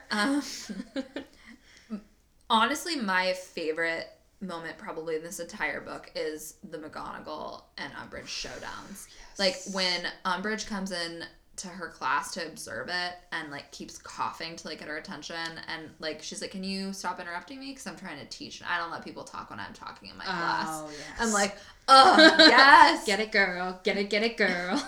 Minerva, tell her what's what. Yes. I love McGonagall so much because she loves her students without agenda, and like she's protective of Harry without like an agenda. Like she, Unlike and Mr. is worried, Dumbledore. yeah, is worried about him getting through the tournament and things like without an agenda. And like I love in book 6, Neville is like, oh, like, can I please take Transfiguration? And she's like, no, you're not good at it. Why do you need to take this? You've never really liked it. And she's like, he said something like, my grandmother wants me to. And she's like, well, I'm writing to her and telling her that she ought to be grateful for the son that she has because he's very talented in other areas. And just because she wasn't good at whatever subject. Charms. Doesn't mean that, Neville can't be. I know. Well, yeah, she says, like, it's about time your grandmother was proud of the grandson she has rather than the one she thinks she ought to have. Right. And it's just, like... McGonagall's never been that nice to Neville before. No, well, and she says... But she loves him. But she says especially after what happened at the Ministry. Yeah. And, like, she gives Neville his street cred, and it's, like, it's very sweet, and I think... She's never been nice to Neville, but I think she also, like... That doesn't come out of a place of meanness. That comes out of a place of, like, I have expectations for you that you need to try to meet. And if you set your expectation low for somebody, they're going to only reach so high. Right. And if you're, losing the list of the passwords, which Neville, in fairness, did not lose. That was Crookshanks. That was Evan Crookshanks. I forgot it was Crookshanks. Yeah, Crookshanks stole it and gave it to Sirius. She was a smart cat. Also more human than cat. Crookshanks, like... Could understand English. Absolutely. And recognize Anna Margis's. Yeah. So, but then also, like, of course, and, like, also, like, the battle for the Quidditch team, like, Umbridge says that they can't reform, and then McGonagall's like, okay, I'm gonna go to Dumbledore for this one. What bullshit. I know. Oy vey. All I want for this whole book is for Harry to report to McGonagall that she is making him cut his hand open. And he's like, no, I'm not going to give her that satisfaction. Shut up and tell McGonagall. Well, because the problem is, too, like, it's not just now happening to him. It happens to, like, first years who are too afraid to report it. So it's like, Harry, like, tell McGonagall so that, like, we can shut this down. Like, McGonagall would have obliterated her. Flipped out. She would have killed her. Like, she would have been like... I mean, I think also, like, Dumbledore would have probably had to have fired her. Like, I just don't think that could have gone on. Torture the students. No. Horrible. I mean, that would have had to be shut down. I'm honestly surprised with how much of a meddler and a nag that Hermione is that she didn't go to McGonagall herself. Yeah, like, when Harry gets his, like, firebolt, she's like, I'm telling on you. That's when Hagrid has to take Ron and Harry aside and be like, stop being dicks to Hermione all the time. I know. God. Although I do love that he threatens to take Hermione aside about dating Victor Crumb. I know. I'm going to talk to her about that, yeah. Which I would pay any amount These of money foreigners. to listen to. But it just bums me out, though, because, like, I think Lee sees, like, a first year crying with his, like, bloody hand. I'm like, Harry, like, you could have stopped this by reporting this in the first place. I love Lee Jordan. I know. He is another one who I think is very hot. Yeah. All those little I also love that Lee Jordan in his Quidditch commentary is like, I keep asking Angelina out, but she won't go out with me. Like, then And So Professor good. McGonagall's like, can you not? And he's like, sorry, just add some interest. I love him. So good. Also love that in book 6, Luna announces a game. Yes. And it's just like talking about cloud shapes. And then Ron is like sick during that game, and he's like, oh, I really liked your commentary. And she's like, oh, you're making fun of me. And he's like, no, I genuinely really enjoyed it. Oh, this is like a really minor thing, but so we find out in book 5 that Blaise Zabini can see the Thestrals. Mm-hmm. And so, like, I think that he's seen his mom murder her husband's, which makes me so much more interested in his story. I'm like, oh, Blaise. Can we get a little side book? Like, yeah, can the next series be, like, Blaise Zabini's story? Or at least his mom's story? Slytherin's Tale. Ooh, Yeah. The Black Widow.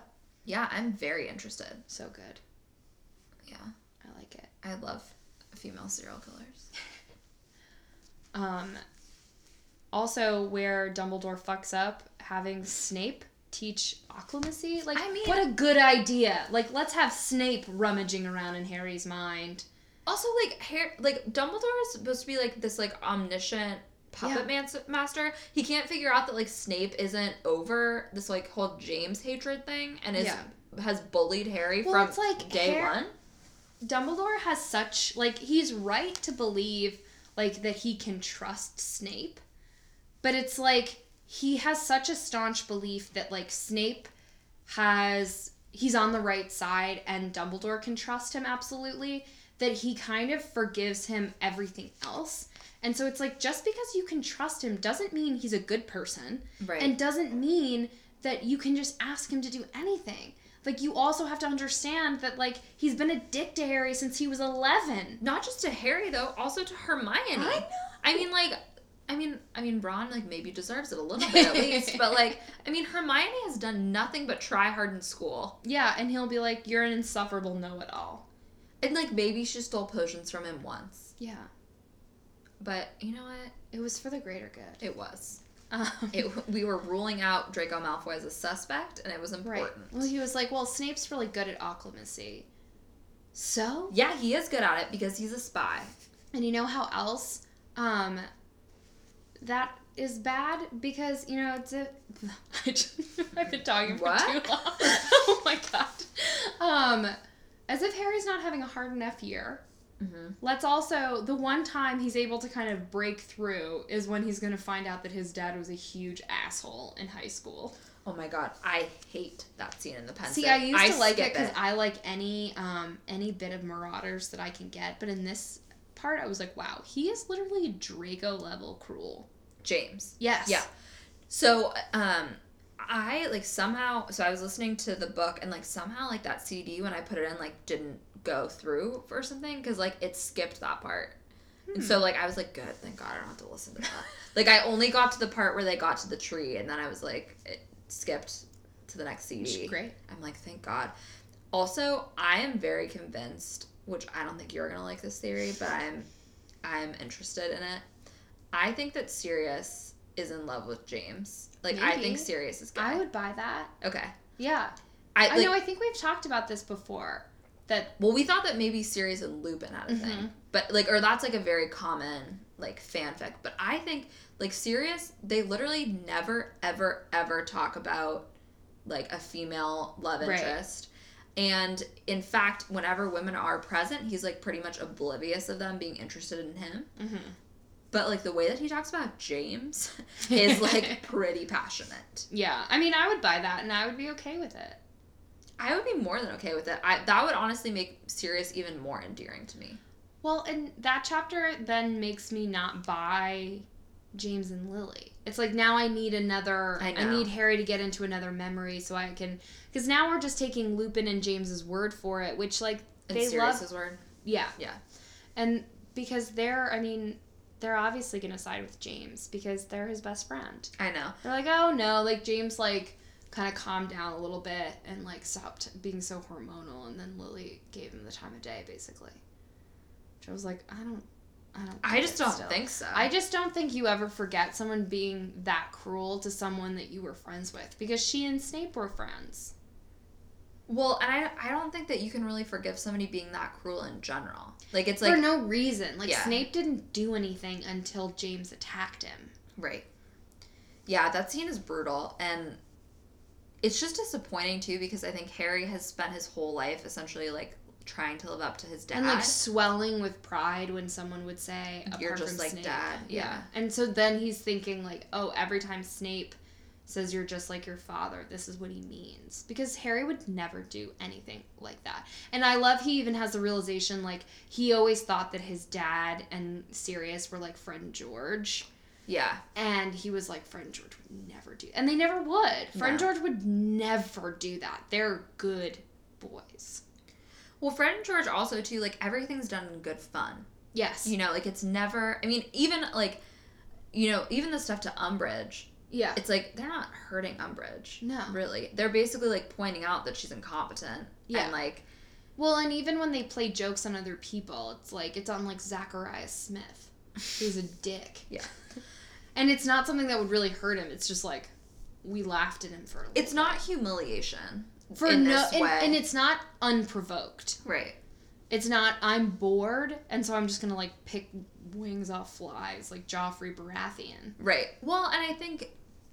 I mean, I'm sure that it's sort of basically like Harry and Malfoy, where there's just, like, a deep-seated hatred, and they both, like, have been messing with each other for years. Mm-hmm. But, like, even with Malfoy, like, Harry would never do anything like that. No, he Malfoy. wouldn't just, like, be out like, of I'm nowhere. kind of bored, and I'm gonna attack him. And also, Malfoy is popular in his own right, where I don't think Snape was. That's true. Snape seemed kind of like a dweeb. I don't think that Snape was a prefect. No. Yeah.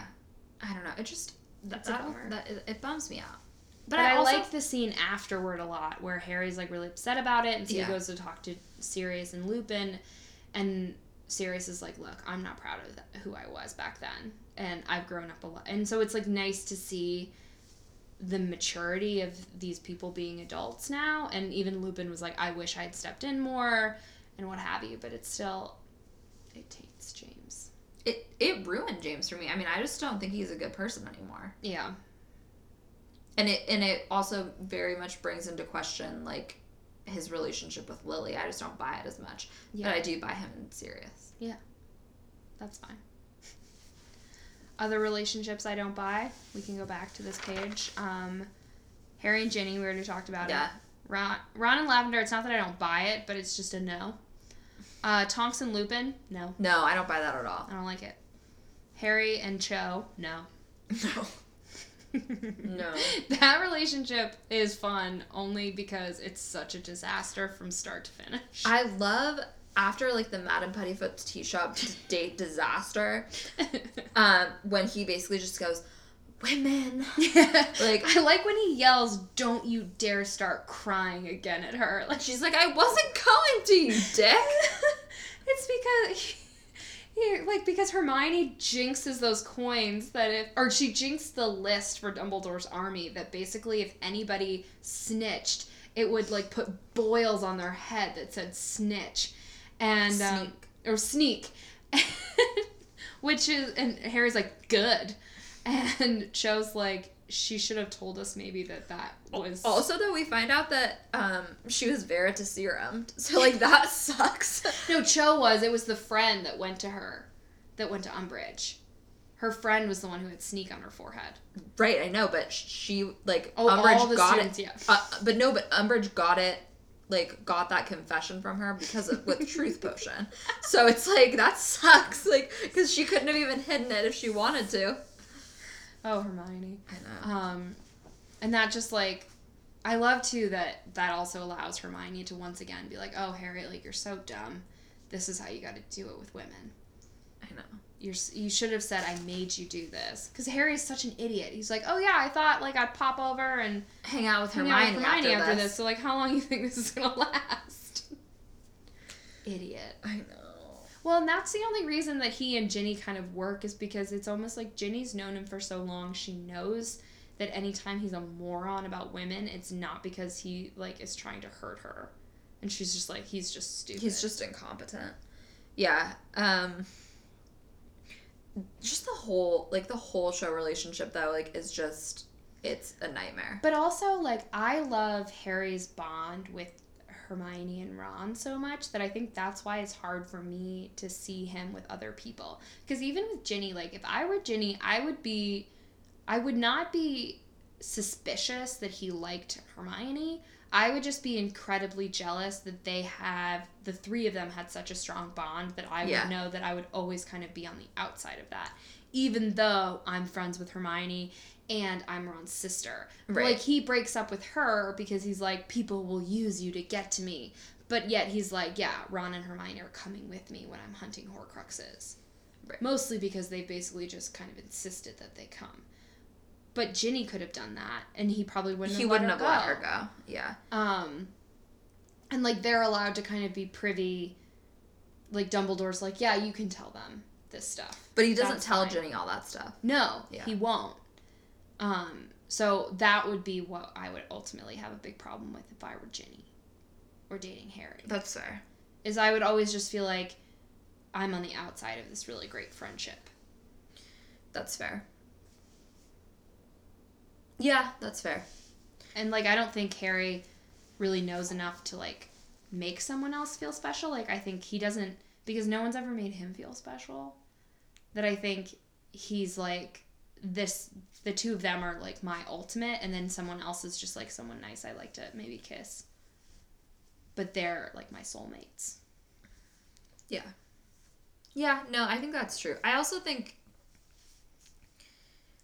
like, outside of Hermione, like, there are not, like, a ton of, like, female characters that have, like, a lot going on. Right. Either. Like, I mean, we have Luna Lovegood, who I've already said would be my number one pick for Harry. Same. We have Ginny. Like, Pavarti and Lavender are, like, pretty surface. Yeah, they're... I enjoy them. Like, I enjoy the scene where Harry's like, oh, Hermione's going to the party with Cormac McLaggen. And they're like, wait, what? Cormac McLaggen is the worst. Because I like gossipy no matter... Okay, Cormac McLaggen. This is another qualm I have with Harry in book 6. Hermione goes to that party with Cormac McLaggen. She shows up at the party, or, like, finds Harry at the party, and it says explicitly that she was looking very disheveled, and she's like, he has, like, tentacles for arms. He's, like, under the mistletoe. He's, like, basically groped her, and Harry's like, serves you right for coming here with McLaggen. No! He's, like, basically sexually harassed her. I know. And it's like, no, you should have known you better, asked for Hermione. Oh, be a better ally, Harry. Seriously. Fred would have punched him in the face, I bet. I bet you're right. He would have cursed him in a funny way. Oh my god, Fred. Defended Hermione. Not that she needs defending, but sometimes it's nice. But, like, even, like, I mean, I know with female friends, like, you know, if somebody's dancing with somebody and they mouth help, like, you intervene. You're not like, serves you right for being over there flirting. It's like, you know what? Sometimes you've had a few cocktails and you just want to dance. Yeah, fair. And then you get in over your head. Speaking again of Fred and George, like, another one of my very favorite scenes is when Peeves salutes them after they have pranked the whole Great Hall. Yeah. And they're like, give him hell, or give her hell for us, Peeves. And he's like, aye, aye. I just think that's also very sweet, because I think, like, Peeves gets a bad reputation, because, I mean, he is very scary and, like, trouble in general. He's mean. He makes up a lot of mean limericks about Harry. However, you know that Peeves would do anything for the good of Hogwarts. Yes. Like, like, in the Battle of Hogwarts, I don't know that he's mentioned, but, like, I know that he is effing people up. Yeah, he's throwing things at them. Yeah. Like, he loves that place. Yeah. And even though he likes to keep everybody in line. He's trouble, but ultimately I think he's keeping everyone's egos in check. Well, and I think he knows, like, also, like, Filch is, like, his nemesis, but, like, guess what? Because Filch is bad. Filch is bad. Filch is another one. He abuses his power. Right. But so, like... He wants to hang students up by their toes.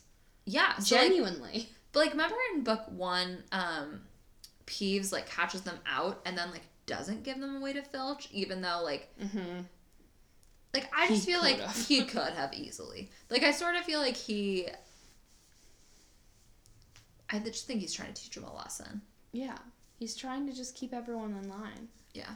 Anyway, I love that part because it sort of gives Peeves a new light. The Percy storyline breaks my heart. Oh my god, the letter that he writes to Ron where he's like basically like, you need to not be friends with Harry. And congratulations on being a prefect though. This is so important. It's like, Percy.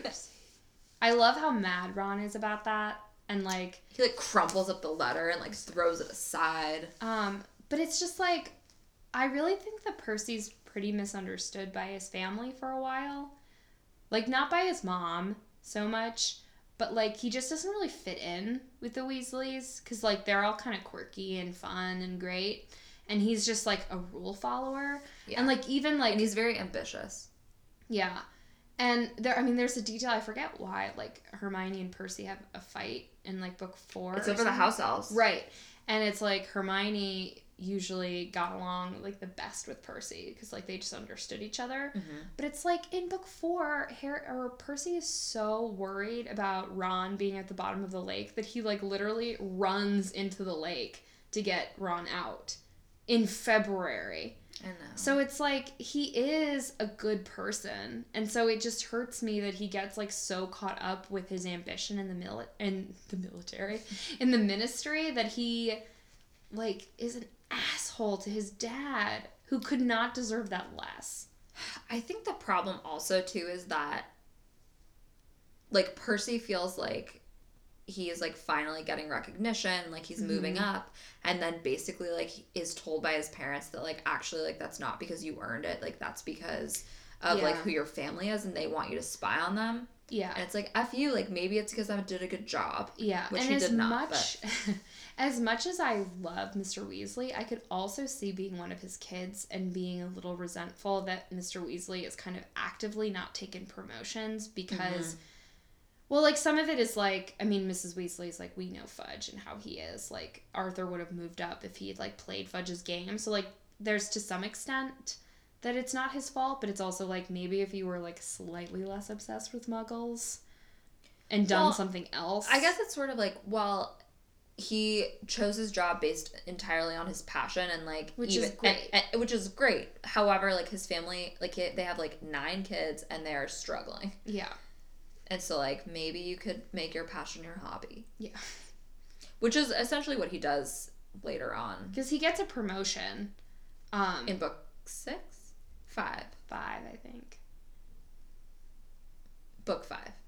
Well, because it's when more wizards are like messing, or maybe it's 6, because it's when more wizards are like messing with Muggle stuff, trying to make it like, or selling. They're like selling stuff to wizards to keep them safe, but it's really just like bullshit stuff, and so like that's what he's in charge of, like policing basically. I think it's book 5 because I read that part for this and I didn't get very far in book 6. Okay. It would have been in the beginning of book 6. But I listened to all of that today. Right. And that wasn't today. Alright. But, and I also think in book, like the guy who's in charge of the, oh wait, maybe it is book 6. Because I don't think Fudge would have given him a promotion. And I think Percy's saying, like, the reason we're poor is because of you. And so, like, if he had gotten the promotion, he wouldn't have said that. Yeah, you're right, it's book 6. Yeah. But it makes me sad. And then also to know that we're not going to get Percy really back until book 7, right at the Battle of Hogwarts. And then Fred's going to die. That's just such a brutal... It's horrible. Yeah. I'll never I also think Percy, like, had a very hard time... Or I think Percy, like, at a certain point had, like, come to the realization but couldn't leave because it was so hard to get out. And so he, like, couldn't, like, make it clear that he had, like, undrunk the Kool-Aid. Yeah. Yeah. Sadness.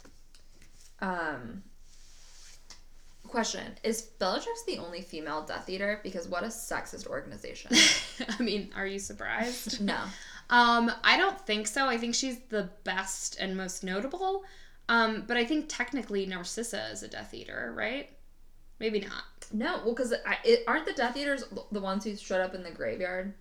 Or was supposed to? For the most part, yeah. So, like, she wasn't invited to that. Right, and Lucius did go. So maybe. I mean, it's something I'd never noticed before, and I'm like, ew. Yeah. And it's not like Narcissa's out fighting at the Ministry. Like, I think she's just married to a Death Eater. Yeah. And she also, like, betrays the cause, so. Yeah. Hero.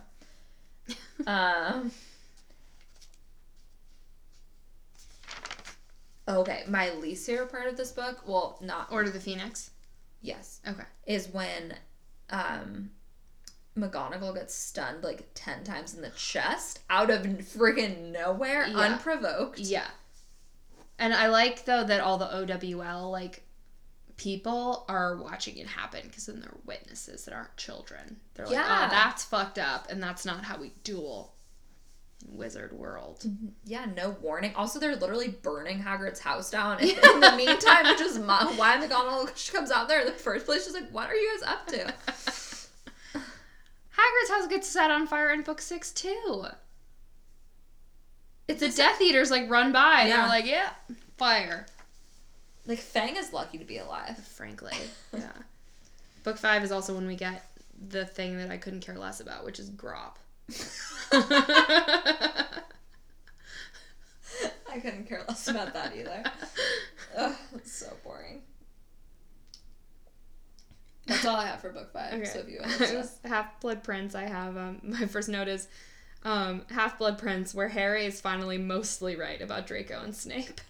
I know. Well, and what's crazy is, like, they do it in Book 6, and they even kind of tell you right away that Harry's been right. The Spinner's End chapter? Right. Yes. And so it's like, she didn't have to have that chapter.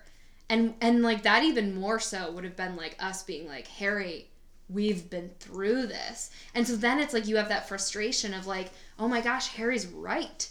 But then he's not. I know.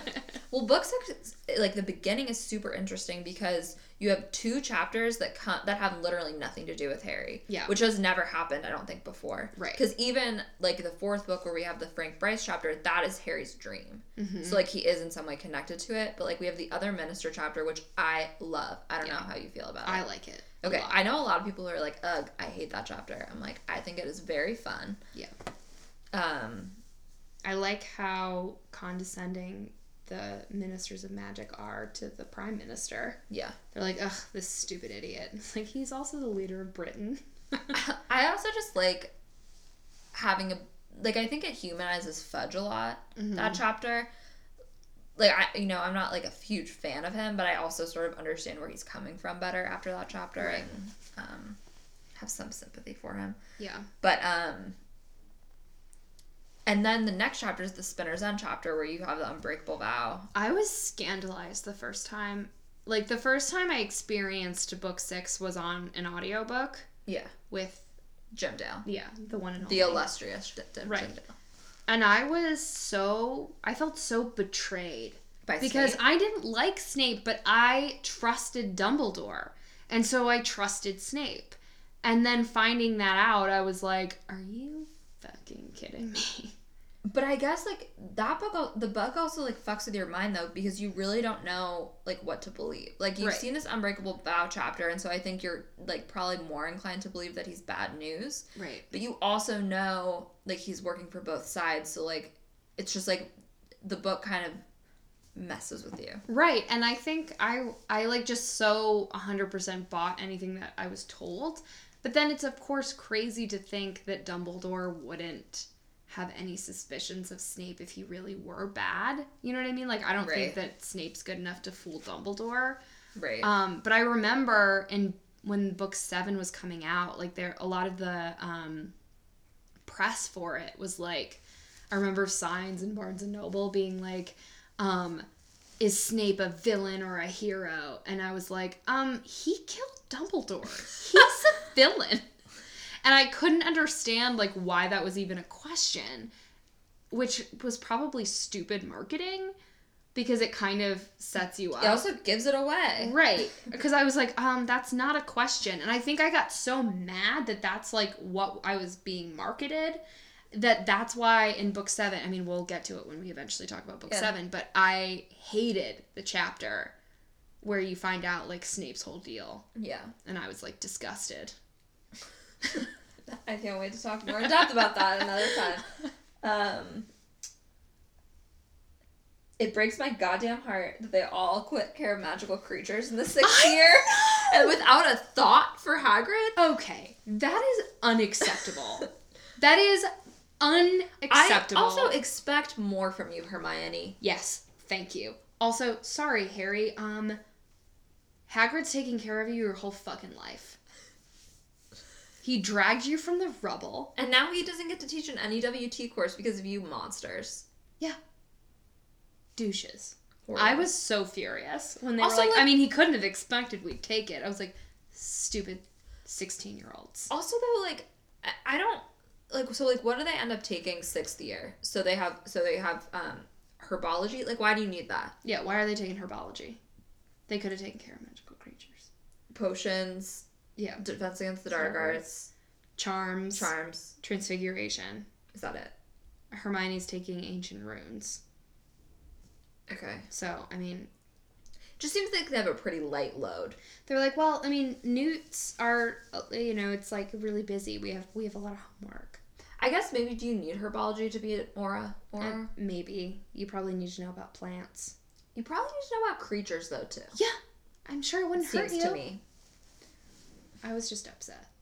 It really, And they don't even really talk to him about it. Like, I mean, like, true 16-year-old cowards.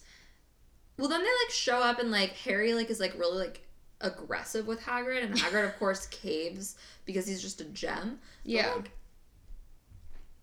I don't know. Like, I can't believe that they did that without even a thought. I know. Horrible. I like, though, that Hermione's like, oh, like, can we please go visit him, though? Like, I don't like not talking to him for a while. I know. Well, and then it, like, really becomes about, like, Hagrid's really just upset about Aragog. But I'm like, you know what? Hagrid should be upset that they didn't do this. Like, he has every friggin' right to be upset. It's just the children upstairs yelling.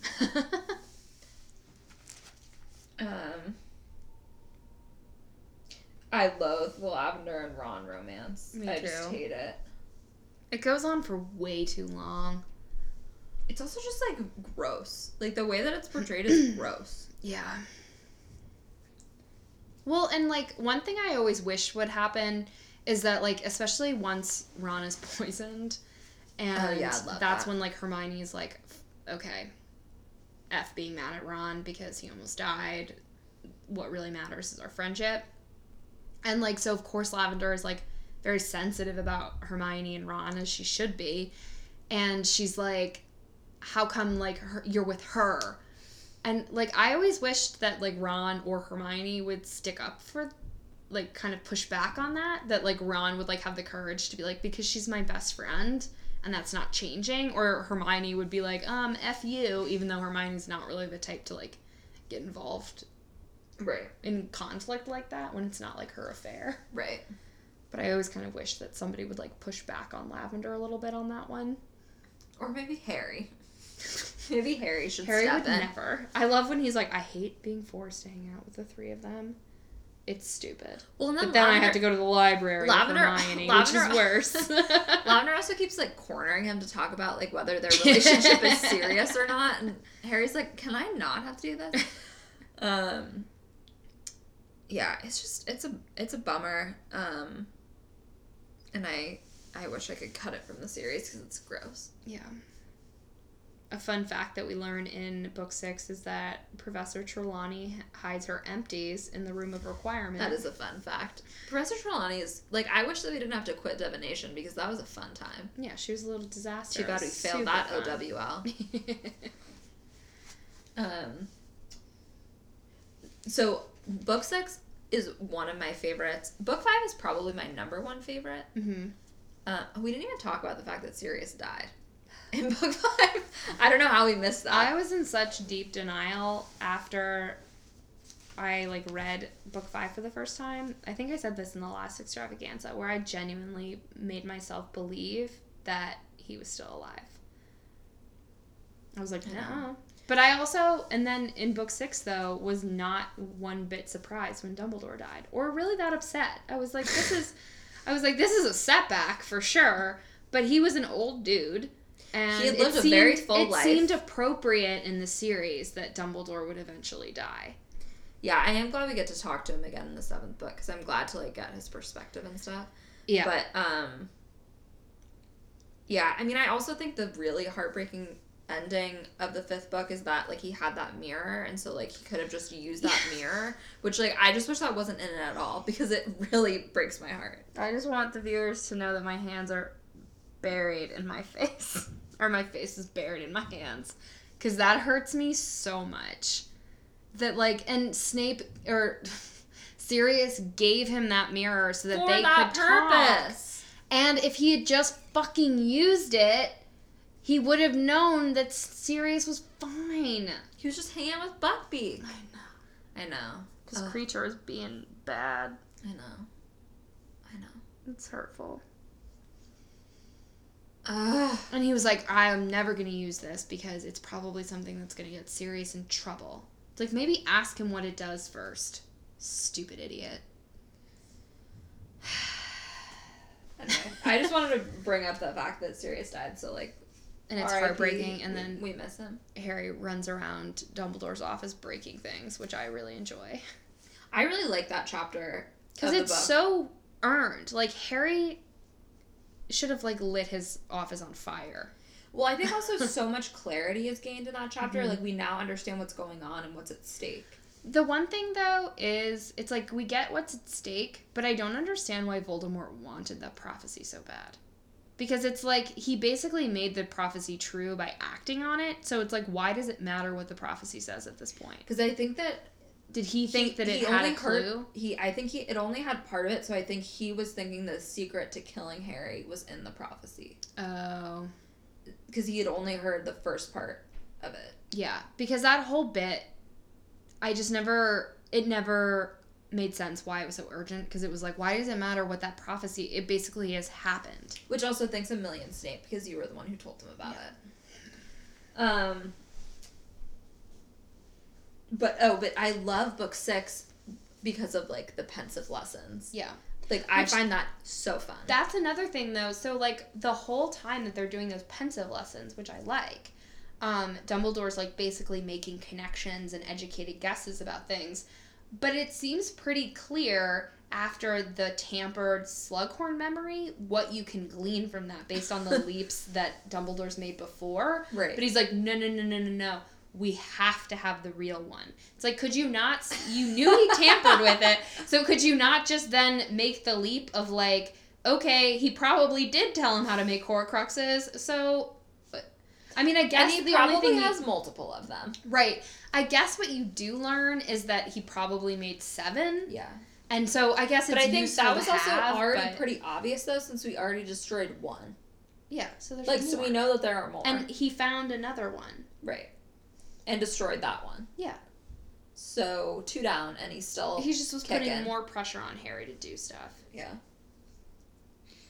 Yeah, I just find those scenes very I thought fun. it said 8:22 for a second. I was like, holy shit, we've been talking for like 4 hours. It's only 8:02.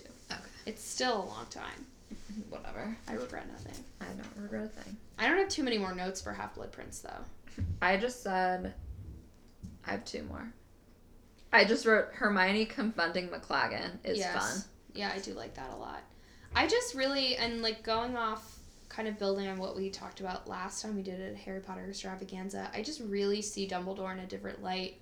Now that we're older? I know, yeah. me too. Well, it's like him, I think I just, as a kid, was almost like Harry, where it was like, I just accepted everything he did because he was so old and smart.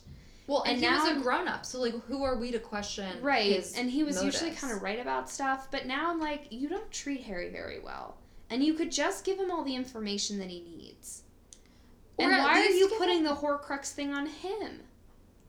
Right. Well, and at least give him, like, bits of information. Like, I understand that you can't give him everything, because, like, if Harry... maybe don't tell him that he probably has to die. Well, right. And I think he has to figure out that he's a Horcrux at the very end, because then when he dies, everybody else is protected. And, like, if Dumbledore had given him that information, then that never would have worked, because he would have known that so he wasn't maybe that's why die. Harry has to be the one that hunts the Horcruxes, because once you came to that realization, then it would be like, all right, well, we gotta go kill Harry then, I guess. Right. And that would be, and then, so if Harry didn't really know about it, he'd be like, the fuck? Right. Yeah, but it's just like he could give Harry so much more information than he does. Even like at book 5, he's like, I'm going to tell you everything. But he doesn't. No, he does not. And it's like, I'm not expecting him to tell Harry, you're a Horcrux. Because I totally understand, like, you should not tell an 11, 12, 13, 14, 15, 16, or even, frankly, a 17-year-old boy that.